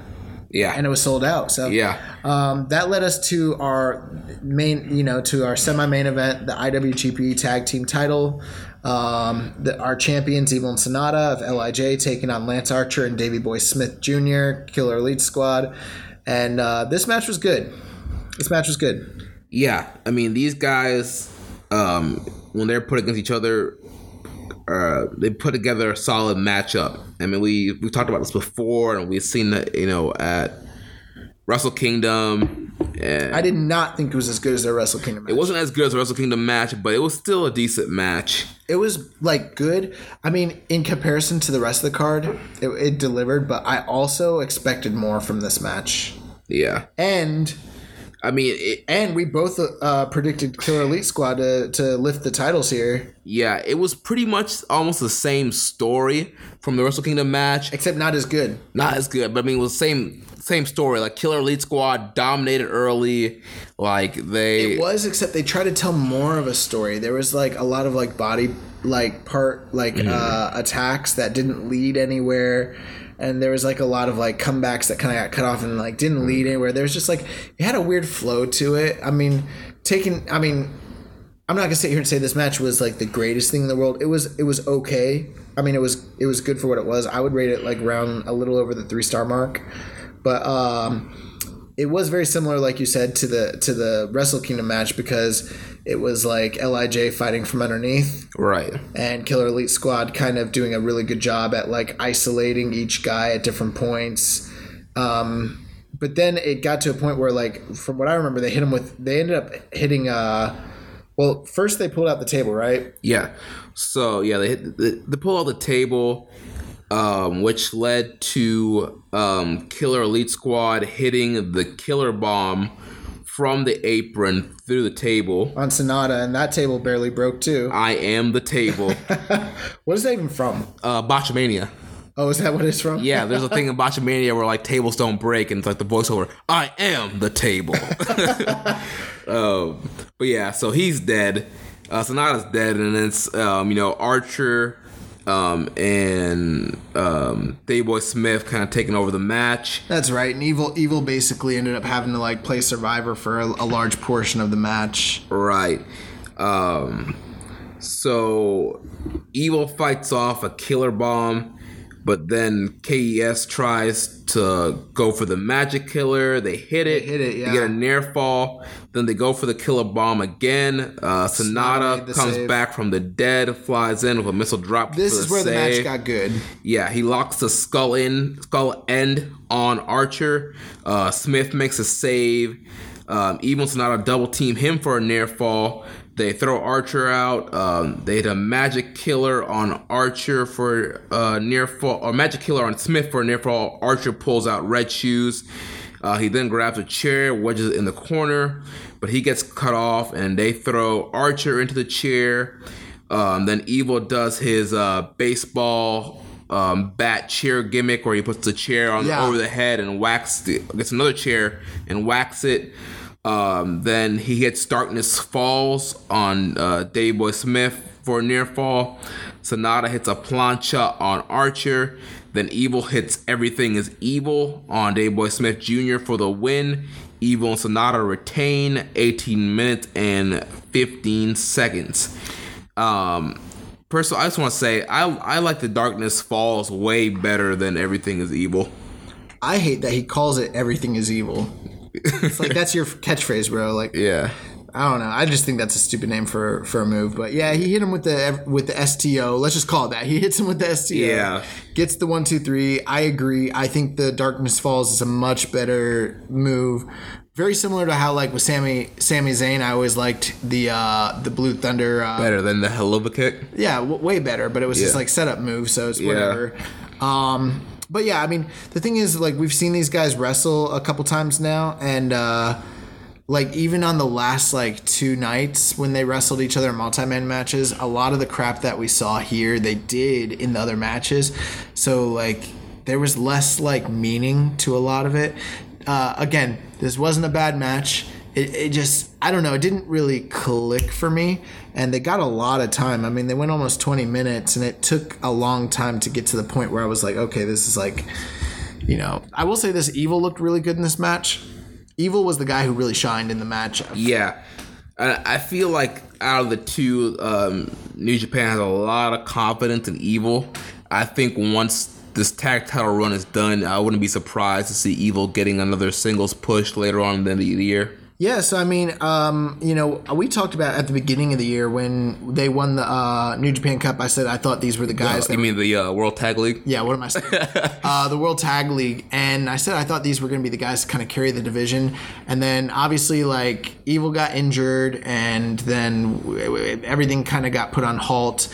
And it seemed like we were building towards an Ishii and Yano match. And I think we may still get that match after this. Yeah. I was thinking, though, and I think we both predicted Killer Elite Squad to get the win here. Because, I don't know, LIJ just held the titles for a while and it didn't seem like they cared. But now with this win, I'm starting to think, okay, well, maybe there's some restored confidence in LIJ. And going forward, we might get that Ishii and Yano match. Then there's other options, too, like, the Young Bucks are at heavyweight now, the Golden Lovers. So I don't know if we're going to be getting any of that in the near future. I'm hoping so. Hope so. But for the time being, LIJ retains, and that leads us to our main event. So the IWGP IC title match between Minoru Suzuki and Tetsuya Naito. And man, you know what? I feel bad. I feel like this is the most negative show we've had in a long time here on this show. Yeah, and here's the thing, guys. Like, if it's good, we're going to tell you it's good. If it's not good, we're going to tell you it's not good. And if you go back in the archives, I mean, you listen to the majority of our shows, I mean... We're pretty positive. We're pretty positive. We have high praise, but like we've mentioned, April was not the best month for New Japan. I mean, there's even like a thread going on the New Japan Reddit. It. You downloaded it? I downloaded it, yeah, because he was saying New Japan sucked since Wrestle Kingdom. I'm like, no, it hasn't. Downvote. I mean, obviously a lot of people probably feel the same way because it was upvoted quite a bit, but I was just like, I don't know, it's been pretty good. Downvote. Yeah, overall, I think this has still been a very good year for New Japan, but April, I will admit, April has been very rough. I mean... What, we're 3 months in, and how many 6-star match or 5-star, 6-star, how many 5-star matches have we got? 3? Yeah. Like, we've had tons and tons. There's been tons of 4.75, 4.5. The New Japan Cup was awesome. The New Beginning was awesome. Like, you know obviously, what I mean? Wrestle Kingdom. Wrestle Kingdom was awesome. Like, and then, I mean, at the beginning of this month, let's not forget, Sakura Genesis was great. Yeah. It's just really been like this road to Dontaku, and it's not like Dontaku has a track history of being like a stellar show or anything like that. You know? Right. It's like almost like, like your WWE, like, Unforgiven or whoa. Unforgiven's great. Don't be talking I'm about talking about like when you get to like 2003 and it's okay, like no 2003 Unforgiven's great. But say like Great Balls of Fire. Yeah. No, I'm just playing. But it's like In Your House or something. Yeah, beware dog. Anyway. But yeah, so speaking of which, so I thought that this match with Suzuki and Naito, so I think yesterday after we watched it, I was like, what did you think? And I was kind of confused, and I was like, 4 stars. I've been thinking about it more and more and more today, and I'm down on this match, bro. Really? Yeah, I'm down on this match. You think it's less than 4? Yeah. Wow. Bro, I'm between like 3.5 and 3.25 on this match. Wow. Yeah. And I just, you know why? Why? It was a weird match. The more I thought about it, it was a really weird match. I feel like there was a lot of Naito selling and a lot of Naito being wrapped up in holes. Too much. And not like in a good way. Like, yeah, so I mean, the build up to this match was great. The character work and the build was just really, really awesome. And this is the match, I would say, aside from the stuff on Dataku, this is the match I was the most excited for and everything. And once we got into the match, I mean, it started off really good, especially when Naito basically was just being super dismissive of Suzuki, and he ended up doing the Tranquilo pose, and then Suzuki ended up... Oh, man, I popped for Suzuki doing the Tranquilo. Yeah, we definitely rewinded it when Suzuki hit the Tranquilo, so, I mean, that was hilarious. But then, as things, went on, and, it started out okay, and then they did, the Suzuki stuff on the outside, and all that, And then, like, the match kept going. And then once we got to the point where Suzuki started putting Naito in holds, that's when the match kind of fell off the railings for me. And here's the problem. If you think back to, like, the Tanahashi match earlier in the year where, like, yeah, Naito, I think we criticized it a bit because we were like Suzuki held Tanahashi in some submission holds maybe for too long and things like that. But this was like almost more egregious because there's a way to like do this where if you put a guy in a hold and it's like, you know, they're really like selling and they're really like struggling and they're hurting, and then like at the last second they get to like a rope and it's like, oh my God, like they barely powered through that. Like look how... I don't know, like, look how tough they are. Like, look at, you know, like a Mick Foley spot or something like that. Yeah. But then there's a time where it's like the guy's in the hold for so long, and you're like, why isn't he getting his leg broken? Why isn't he getting his arm broken? Right. And people had the same criticisms of, like, a Zack Sabre match, but this was not really that because it would be one hold for a long time. Mm-hmm. And I don't know. It reminded me of like Bret Hart and like Bob Backlund.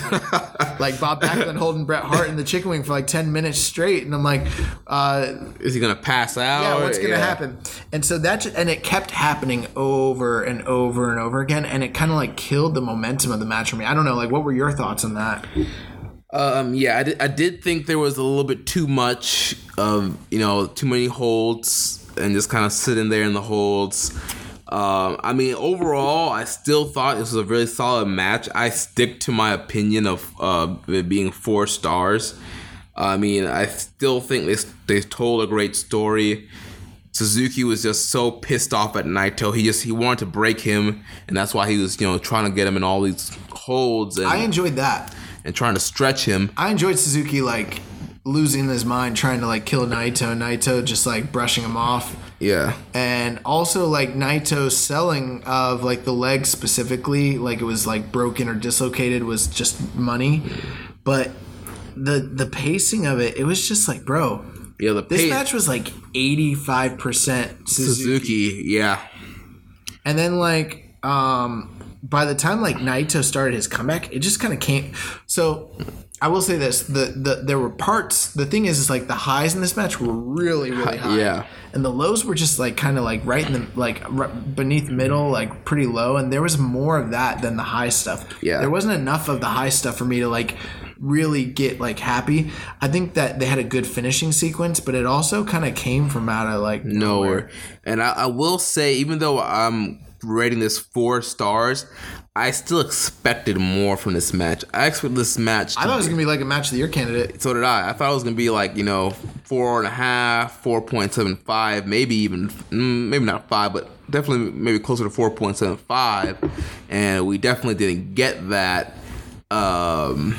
Which, both of these guys are excellent worker, and both of them have had great matches this year.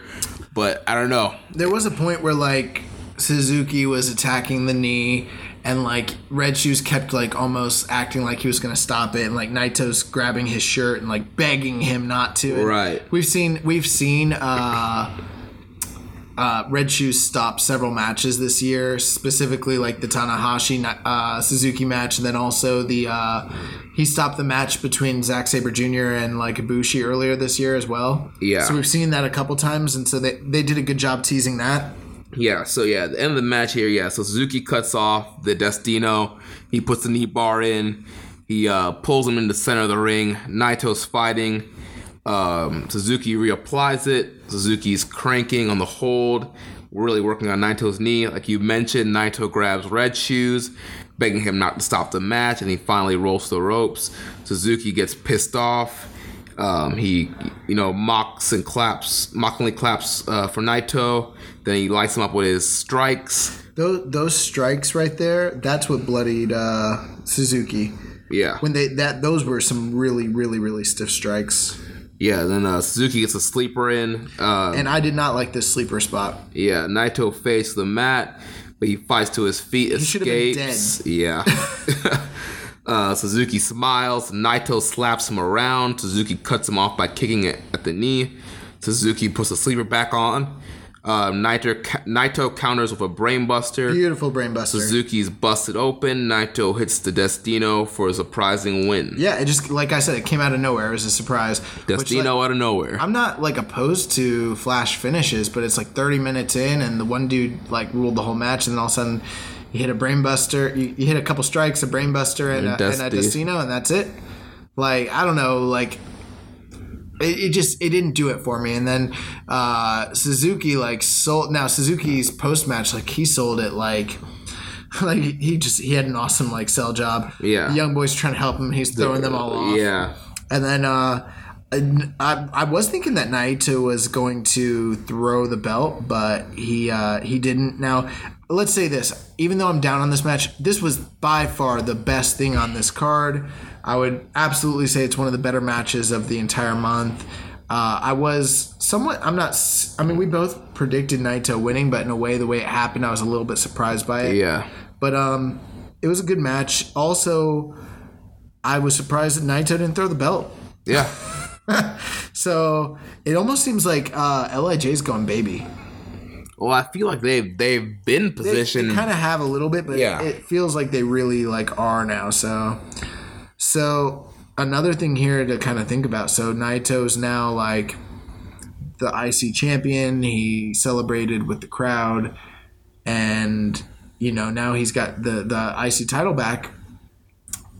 I think the thing with him and Chris Jericho is done, bro. Nothing's really telling me that they're leading to a feud right. with these guys. I mean, at this point, it seems like nothing's gonna happen.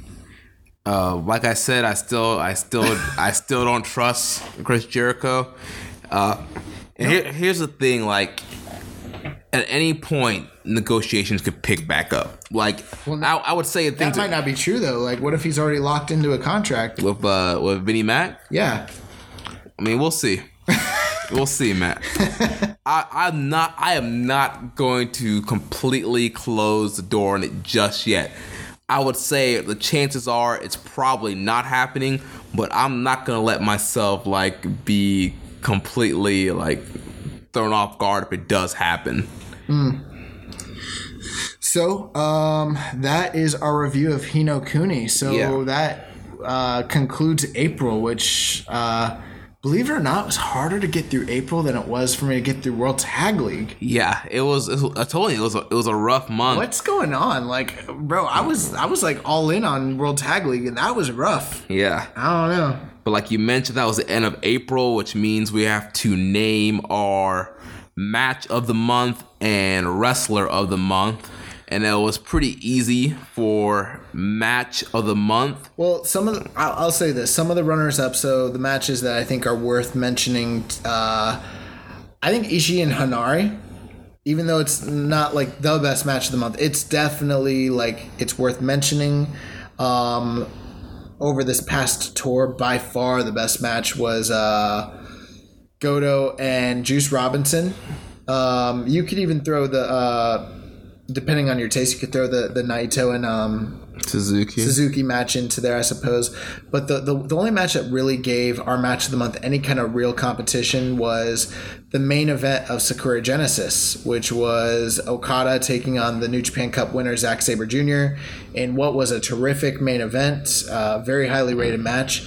But if you kind of done the math, you can kind of tell what has to be the match of the month, and it's going to come as no surprise. Yeah, the IWGP Junior Heavyweight Title match with the villain Marty Scurll against Will Ospreay from Sakura Genesis. Yeah, I mean, that match just excellent. Oh my gosh, I want to rewatch that match at some point. Let's do it, bro, tonight. Yeah. Run it. So that match was just excellent, and then we've done a review of it and everything of that nature, but I mean, how many months in a row has not in a row, but I mean, so kind of looking back, so I think we said in December. Let's do some math here. Okay. December, our match of the month was Yagi versus it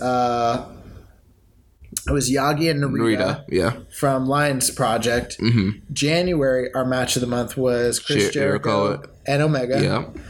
February, our match of the month was it was Will Ospreay and Yeah. Ospreay, who did he face again? Takahashi. Ospreay and Takahashi. Yep. What was that? That's from New Beginning? Yep. Okay. And then last month was March, and our match of the month was... What was our match of the month in March? Man, I'm completely blanking right now. What was New Japan Cup? Was it? Oh, you know what it was? It was Golden Lovers versus the Young Bucks. Oh, yeah, from Strong Style Evolved. Yeah. Okay, so now we're in April. We're a quarter of the way through the year, and 5 months in if you count December, and yeah, this is the second time this year that Will Ospreay has been in the match of the month. The match with Hiromu, the match with him, and then he's had just banger after banger all year long. Yeah.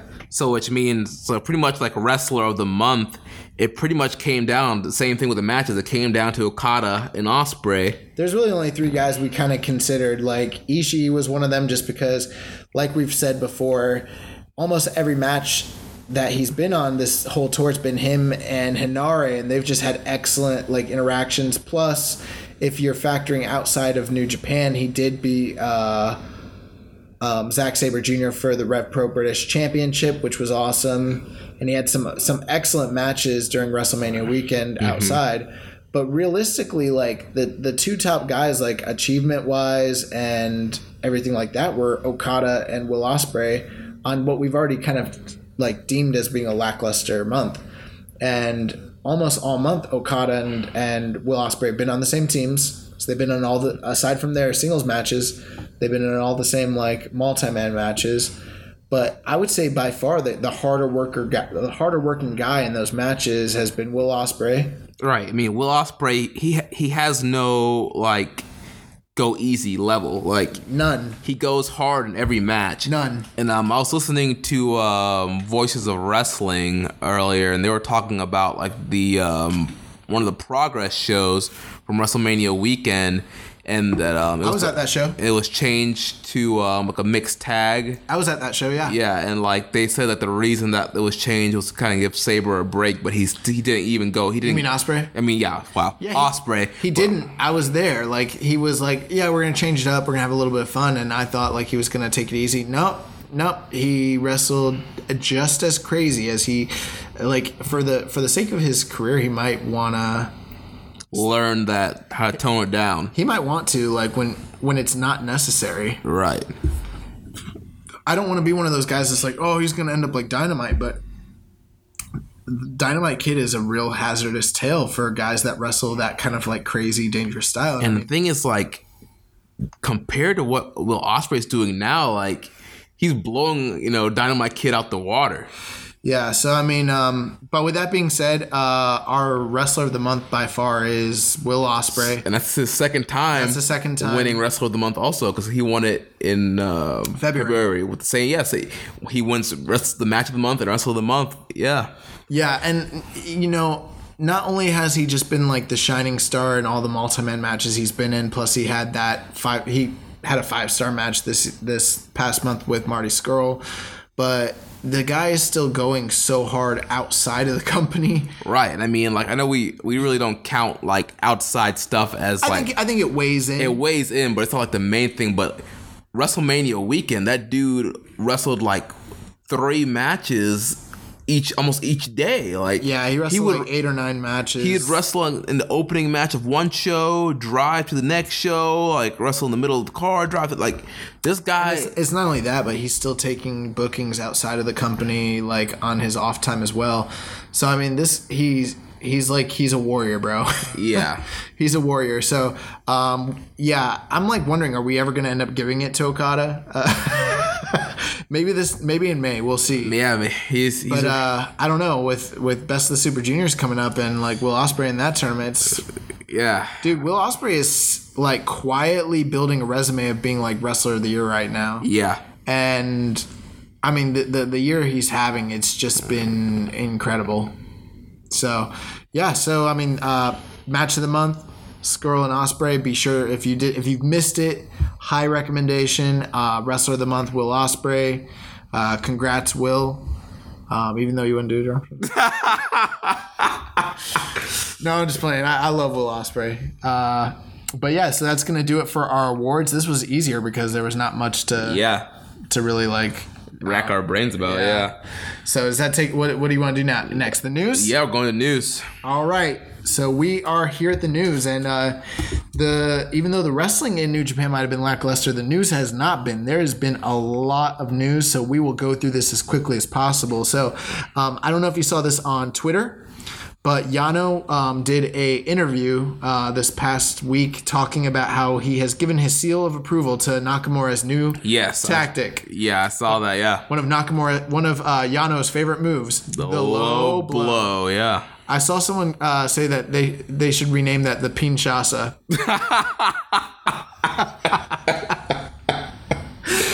Oh my gosh. Also, in other news, Nakamura came out with like new theme music. Dude, his new theme is fire, dude. I love it. Have you seen the criticisms against it? No. Yo, Japanese people are killing that song because apparently the dude who sings the lyrics is not native and like they can't understand him. They say like it's totally like garbage. Well, I mean, it sounds cool. Yeah, well, I don't understand it either way, so I mean, it sounds fire to me. Yeah, it sounds fire to me, but yeah, like I was reading on Twitter and like a lot of like Japanese natives were just like basically like ripping that song to shreds. So it's kind of controversial a little bit. Yeah. So, yeah.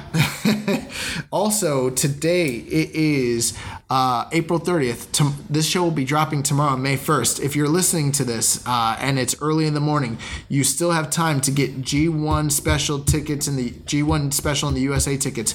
They will be going on sale today.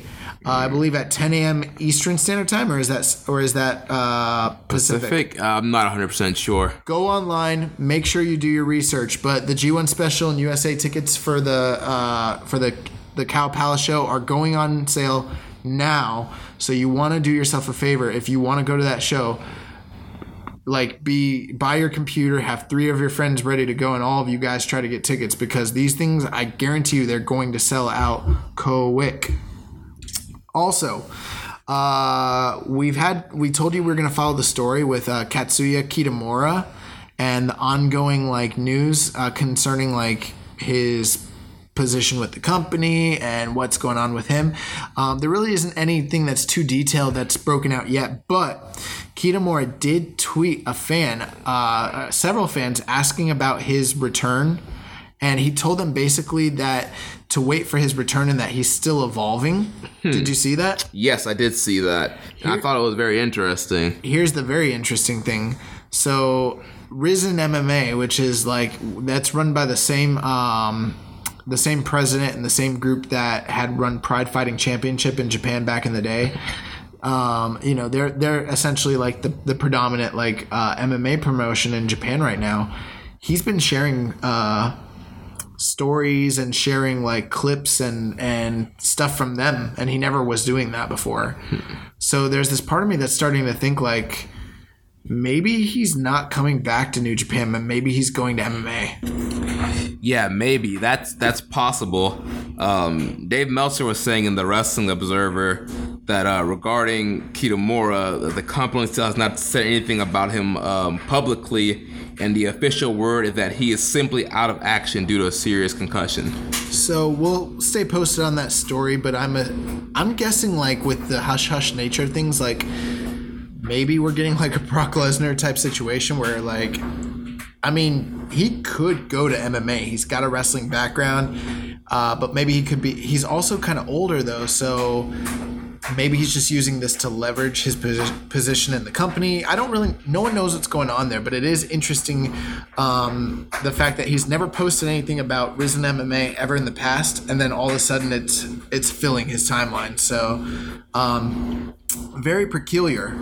Another thing, I don't know if did you see the videos that New Japan just came out with showing the different title defenses of Tanahashi and Okada? I did not see that video. Oh, bro, you got to check that out. So if you're listening, you definitely want to go online. They have this on YouTube as well as on their New Japan World's website. But they compiled a like basically like I don't know what the word is, but like what is it when you show like clip after clip after clip after clip? Like a compilation? Yeah, a compilation. That's the word I was looking for. So they've assembled a compilation video of the 11 title defenses and victories for Tanahashi, and then the 11 title victories and defenses for Okada, and they show them back to back, so you kind of get a feel for like how historic both of their reigns are. Yeah. Really, really, really cool stuff. So if you get a chance, you definitely want to check that out. We got some War of the Worlds news. So we kind of mentioned we weren't sure where Jay White goes next. Well, on May 11th, during the War of the Worlds tour for Ring of Honor, Jay White will be defending his U.S. title. I don't remember which city that's in. I think it may be Chicago, but he is definitely going to be defending his title on the May 11th show. In addition to that, they've also announced that there's going to be a main event of the basically like the guys from Being the Elite, but essentially the Bullet Club taking on the 5 members of LIJ. Right, it's a rematch from last year's War of the World Tour.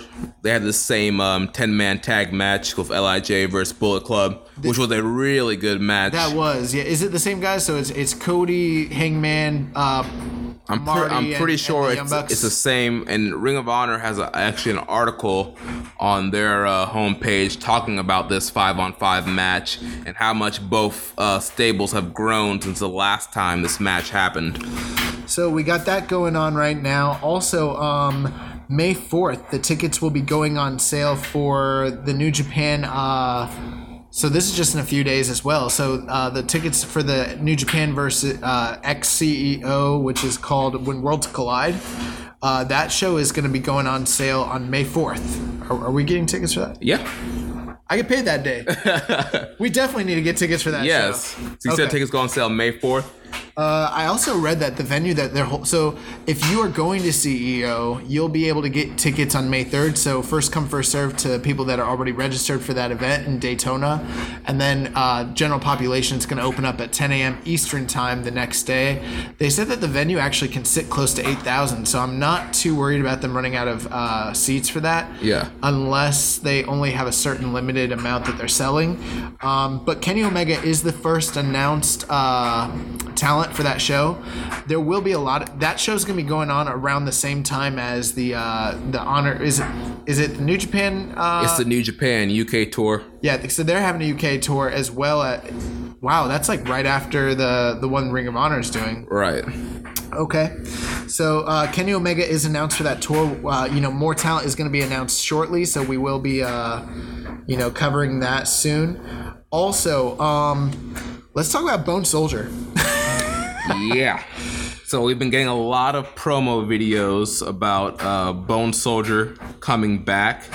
So there's been like a lot of speculation about who this will be. The one thing that we do know, and it's confirmed, at least this is what we've heard in the Wrestling Observer newsletter, is that Mitsuhide Hirasawa, the original, Captain New Japan, the guy who played Bone Soldier, he is completely retired, as we speculated last week. Yeah. He's totally done with the company. Well, and Dave had some notes in it in this past week's Observer. He said Hirasawa was let go due to a gambling problem he had more than a year ago. I heard he was trying to place bets on New Japan matches. Oh, wow. Yeah. I didn't hear that. That's the word on the street, yo. Yeah. So the rumor in Japan is that it will be Taichi Ishimori in the spot to be a new star in the junior heavyweight division. But at this point, it's only a rumor, but it's something that all the reporters have been talking about. Based on the rumors, he could be one of the 3 names left to be announced in the Best of the Super Junior. Because usually there are 2 luchadors, one in each block, so there's a good chance that there will be one more CMLL rep. What, they've announced like 13 guys or 12 guys, there's usually like 16? Yeah. Okay. So we don't know. It seems like the predominant theory is that Ishimori is going to be Bone Soldier, which we kind of remember earlier in the year when I announced that Ishimori was like leaving. Yeah, we said that he was. Noah. Yeah, and you were kind of like, we don't got to cover that.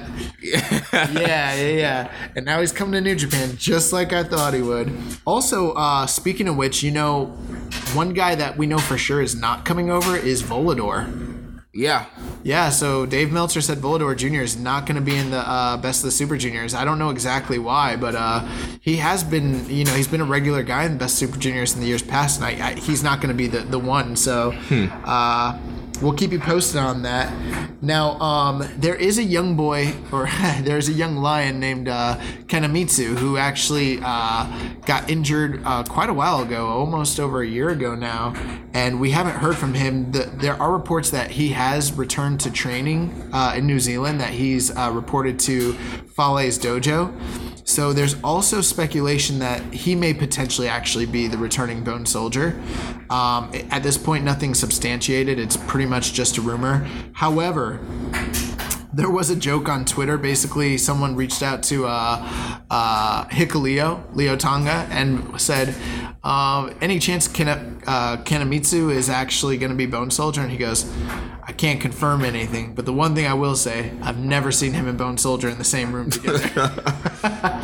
So, hopefully Kenamitsu comes back and, we get to see him. He was actually brought up at the same time as Hirai Kawato, and they were kind of like each other's like main like nemesis, and then he suffered a really serious injury and we haven't seen him back. So hopefully he's able to return to training and come back and perform, which would be great.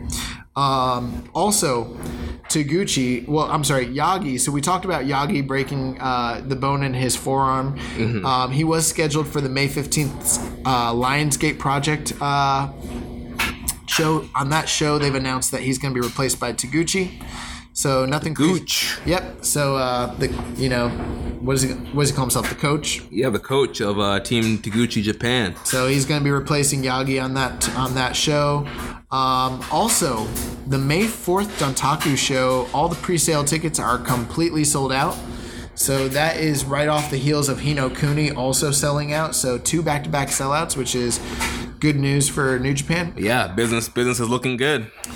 Speaking of business, New Japan Pro Wrestling is going to, they've just officially signed a deal with the J1 channel in France. And as of May 5th, 2018, they will start broadcasting New Japan in France. Yeah, I saw that on Twitter. Yeah, that's an awesome deal they just picked up right there. So, I mean, they did a deal this past year with India. They've got the deal here in America. They're doing business in Australia, the UK. Now they're on TV in France. Like the global expansion. I mean, one of our first episodes talking about the U.S. expansion, and now to see how far they've grown in the U.S. and now reaching out to all these other countries. Yep. Really trying to make New Japan a global entity.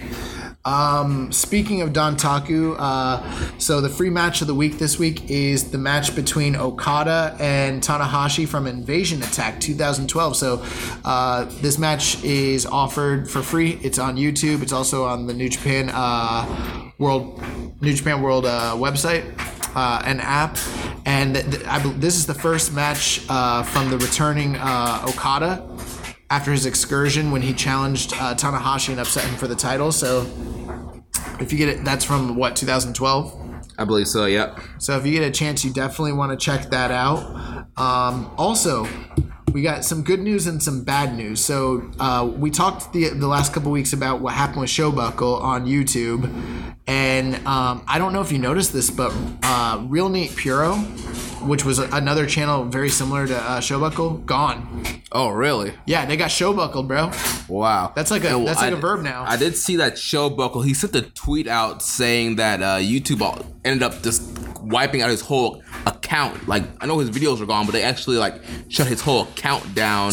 Yeah, so but he said that he will be finding a new way to release his videos. So a couple things. So now that there's more details that broken out about it, apparently it wasn't a copyright from it wasn't that New Japan was the one that did it according to the reports, but that the copyright infringement laws that are on YouTube basically got enacted, and YouTube is actually the one that just shut it down. Wow. And they went after everybody with New Japan. So they shut down Real Neat Puro. Real Neat Puro completely is gone. They're not even on Twitter anymore. They had excellent videos as well. Real Neat Puro, if you're listening to the show, or if you're listening to the show and you have some sort of connection to whoever ran Real Neat Puro, give them a shout out, because we want to see them return. There will be a return for Showbuckle. They are now on Vimeo. So the Vimeo app is going to have all those videos. So if you are a listener who loves the Showbuckle videos, definitely give them a check out on Vimeo. If you've never seen this guy's work and you want to see what all the fuss is about, check him out. He's on Vimeo. And if anybody knows, the guys that run Real Neat Puro, let them know, hey, look, get your work back. Yeah. Put it online. The world needs to see this stuff, and we want you guys to keep doing what you do. A couple other things. So they have just confirmed for in May. So the Rev Pro show, which is going to be headlined by Tomohiro Ishii and Keith Lee, Epic Encounter, the rematch between those two guys who had a Match of the Year caliber match last year. Amazing match. They're going to be wrestling again, and it is now confirmed to be a title match for the Rev Pro British. Which is something I think you predicted. Yep, I did predict it was going to be a title match. Another thing I'm predicting, Ishii is going to retain that title because I think Keith Lee's going to NXT. Yeah, man, he's been dropping belts, and if you look at his positioning on upcoming Evolve cards, he's in kind of mid-card, prelim matches. He's not in main event feuds or anything. Well, the next PWG show is called Oh Bask in His Glory, and it basically seems like it's going to be a send-off. So I'm guessing that this Rev Pro match with Ishii is going to be the send-off for him as well. Yeah. So, but at the same time, it's Ishii and freaking Keith Lee, so it's going to be awesome. Aside from that as well, we've got All In news. So Britt Baker is All In, and Jay Lethal is All In. Yes. So this card every week, and they said they're still not done. So they got more people that they're going to announce. There's also some more All In news with Flip Gordon. Oh yeah. So that's at the Beyond show, right? No, so they're doing this thing at WrestlePro. It's a WrestlePro show. It's called Cody's Golden Ticket. Flip Gordon has one more chance to be All In. He will have a partner of his choosing against two completely random lottery selections. The winners of the tag match are all in. You think it's gonna be the random selection is gonna be Cody and someone like that? No. I don't know if it's gonna be Cody. I'm thinking it could be, or I'm trying to think. Is there some tag team that's two monster guys? Maybe Flip picks another junior heavyweight, and it's two juniors struggling to go against two heavyweight guys. I don't know, but that's a funny concept. So I doubt that will actually be the way he gets to be quote unquote. Yeah, he's probably gonna lose this match, but we'll see what happens there.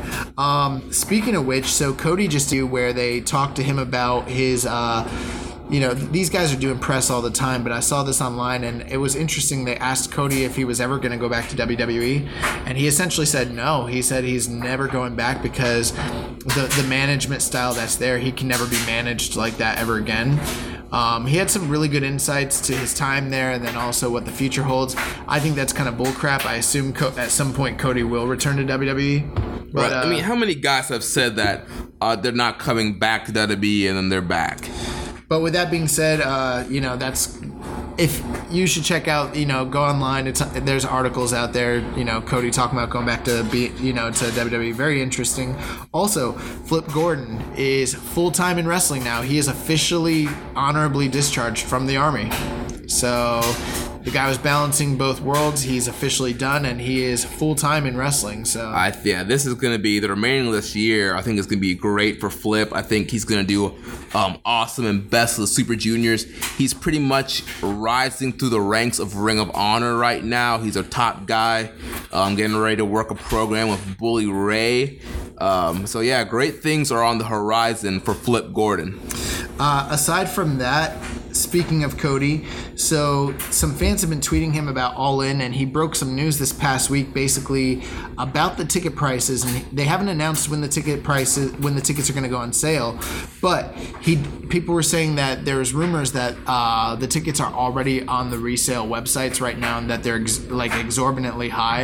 And he said that's impossible because right now they haven't even released any of the tickets, and when they do release, he said that they're not going to be selling them on resale websites at all, so there's not going to be the option to resell the tickets once you buy them, and that they are going to be priced way below market value for how the layout of the show is, and the absolute lowest price for a ticket is going to be $25 for All In. Nice. So I'm guessing this is going to be a super super super hot ticket. Once the tickets are released, I'm wondering how quickly these tickets will sell out.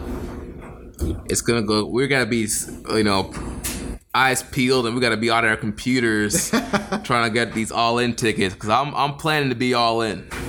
I want to be All In. So last couple things here. So Jay White has a new shirt that has come out. The new shirt that he has is a Knife Pervert shirt. Have you seen that? Yes, I have. Pretty much a playoff. A lot of guys on Reddit and Twitter have been calling him the Knife Pervert. You know where it comes from? No. It comes from Dustin, Chuck E. T. Oh, yeah? Or maybe it was Greg. Or maybe it was, I don't remember. Trent Beretta. It might have been Trent Beretta. It was one or the other. One of them. And then called him the Knife Pervert. Yeah. So I guess that's kind of where it came from. Or I could be wrong. If I'm wrong, guys, correct me, whatever. I'm not that big on Twitter. But, yeah, so this guy's really, leaning into his gimmick. Yeah. I mean, might as well, right? People are, calling you that, sell some gimmicks off of it. So his new shirt is on sale. Also, what's the deal? The deal with Oh yeah. So basically, this was hilarious. So Jay White was talking to, I believe it was Trent Beretta, because Trent Beretta was talking about I see you're monetizing like the gimmick that I came up with. Yeah. And then Jay White was like, "No, speak English." So that was pretty funny. And the last bit of news here. So we've got some Bullet Club news. So Kota Ibushi was basically about 5 days ago, he tweeted about what's going on with the Bullet Club and all the drama and everything like that. And they were kind of asking him, what he. This was from a Tokyo Sports interview. And he basically said that he doesn't know why the Bullet Club members have to even fight each other. And basically he just wants it to end, and it's not interesting to him at all. And he doesn't want to be caught up in it anymore at all. And completely agree with you, Ibushi. I do think that it's compelling storytelling, but to a certain degree, I'm also man, I really, really, really, really want them to just stop with the storyline to a certain degree. With the how many guys that are taking a backseat to what's going on and the pace it's moving at. Unless they do something compelling fairly shortly, I'm let's just end this, because Kota Ibushi is too good a talent to just be the second fiddle guy in the middle of a story that has nothing to do with him. I mean, he's a potential heavyweight champion. I think so. Yeah. But he does have matches coming up next week. Oh, one thing we forgot to touch on. So reports have come out this past week that Hangman Page is injured. Yeah, he injured his groin. I'm not sure which show it was, but we were in attendance for Ring of Honor this past weekend in Lakeland for the Bound by Honor house show. Yeah, he didn't even work that night. It was supposed to be Hangman Page against Punishment Martinez. As Hangman was making his entrance, Punishment Martinez jumped him and Uranagi'd him through the table at ringside where the bellkeeper was at, and there was no match. So we know that coming up later this week, he's supposed to be facing Kenny Omega. Well, that match is going to be kind of up in the air depending on if he can get cleared with this groin injury. Yeah, so we've got a match coming up on the May 4th show. He's wrestling Kenny Omega, and then Hangman Pages, and then the next night there's a 10-man tag, and he's on the being the elite side of things. And I heard earlier today he's going to be getting checked out shortly to see like what kind of condition he is. But I'm wondering if he's not able to go, how that's going to throw like a monkey wrench in what they're doing. Yeah, I mean, that's going to mess up that card. I'm not sure who else you can really put against Omega. I mean, you can possibly put Skrull in there, but that messes up the Never Six-Man tag title match. Yeah, I'm not sure what they're going to end up doing there. And then the final thing, earlier today, news broke out that Being the Elite is coming back. Yeah, they sent out a little like minute or so teaser video. We should have known the way that I knew it was, dude. You know how much views and money they're making off of this? Do you think they're really gonna like cut that gimmick out? Like, man, I knew that it was gonna come back at some, even if it wasn't Being, they were gonna do something. Maybe. Maybe, but that's all the news I got. It's one small note. Oh, you got news? It's one small thing. Look at the shooter, bro. Zack Sabre Jr. We know he has a now contract with New Japan, and his indie dates are cutting down, and he has moved back to the UK from the US. He was living here? Yeah. Where? I don't know where. This is from the Wrestling Observer. Okay. So yeah, Sabre, because he was doing a lot of U.S. dates, so I guess he figured it was a lot easier for him to live here in the U.S. He's moving back to the U.K. now. Why? No, I'm just playing. That's cool, so that's pretty much it. So there's no more news this week. Yeah. So we got Wrestling Dontaku coming up next week on May the 4th. Well, this week. This coming week. Yeah. Wow. This Thursday and Friday. Freaking A, yeah, bro. So this coming Thursday, this coming Friday, we're going to be bringing you guys all the latest coverage. Is there anything else that's coming up here in the month of May? I know that we got Lionsgate Project on May 15th. On May 15th, there's Lionsgate Project 12. And then May 18th kicks off Best of the Super Juniors. And you got May 18th, May 19th, May 20th, May 22nd, May 24th, May 25th, May 26th, May 27th, May 29th, May 30th, May 31st. All Best of the Super Juniors.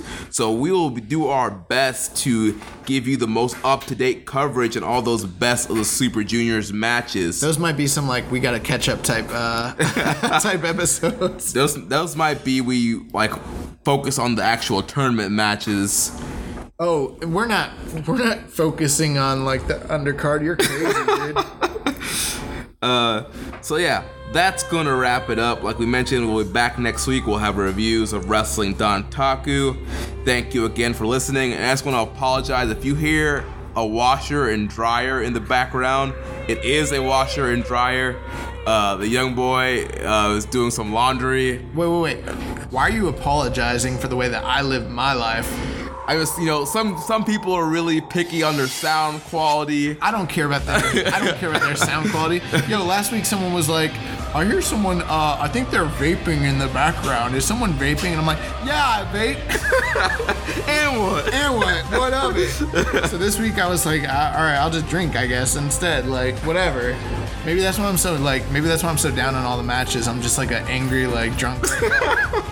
No, I'm not even drunk at all. Yeah. But anyways. Yeah, you're not. Yeah, I've seen drunk young boys. No, you haven't. I'm always sober. Oh, okay. So make sure you connect with us on social media. Follow us on Twitter at KI Strong Style. I'm at Jeremy L. Donovan. Our parent brand, Social Suplex, at Social Suplex. On Facebook, we're facebook.com/Social Suplex. You can also find us in our exclusive group, the Wrestling Squared Circle, facebook.com/groups/Wrestling Squared Circle. A lot of great conversation happens in the Wrestling Squared Circle group. Also, you can find us on Reddit.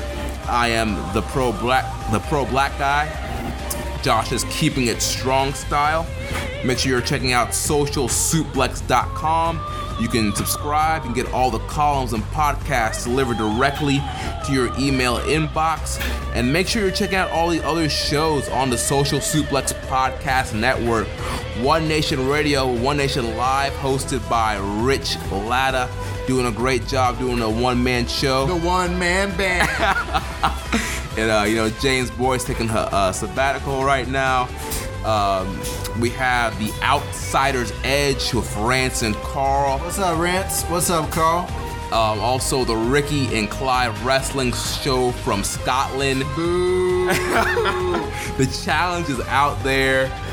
At some point coming up soon, we're gonna do a quiz off with me, the young boy, and Rich Latta against Ricky, Clive, and their third man that they already have chosen. I know how that goes. I watched Bash at the Beach '96. Well, they're already joking that Rich is their third man. that Rich is gonna turn on us, and he's gonna be the third man for Ricky and Clive. Oh my God! But I don't see that happening, boys. I hope you have your third man locked and loaded. You gotta find some commonality though, because if they're just asking me WWE questions, I'm gonna be like, I don't watch that crap. Oh man. Who did Ricky Choshu wrestle? They're gonna be like, who the fuck is? Who the fuck is Ricky Choshu? Also, the Wrestling Wash with Caleb Bathtub Baldwin gave us a little appetizer on the first episode. Hopefully he'll be digging into some more Impact and Ring of Honor coverage coming up. So yeah, make sure you subscribe to the network and get all these great shows. So until next time, goodbye and good night. Bang! Thank you for listening to Keepin' It Strong Style. We'll see you next time.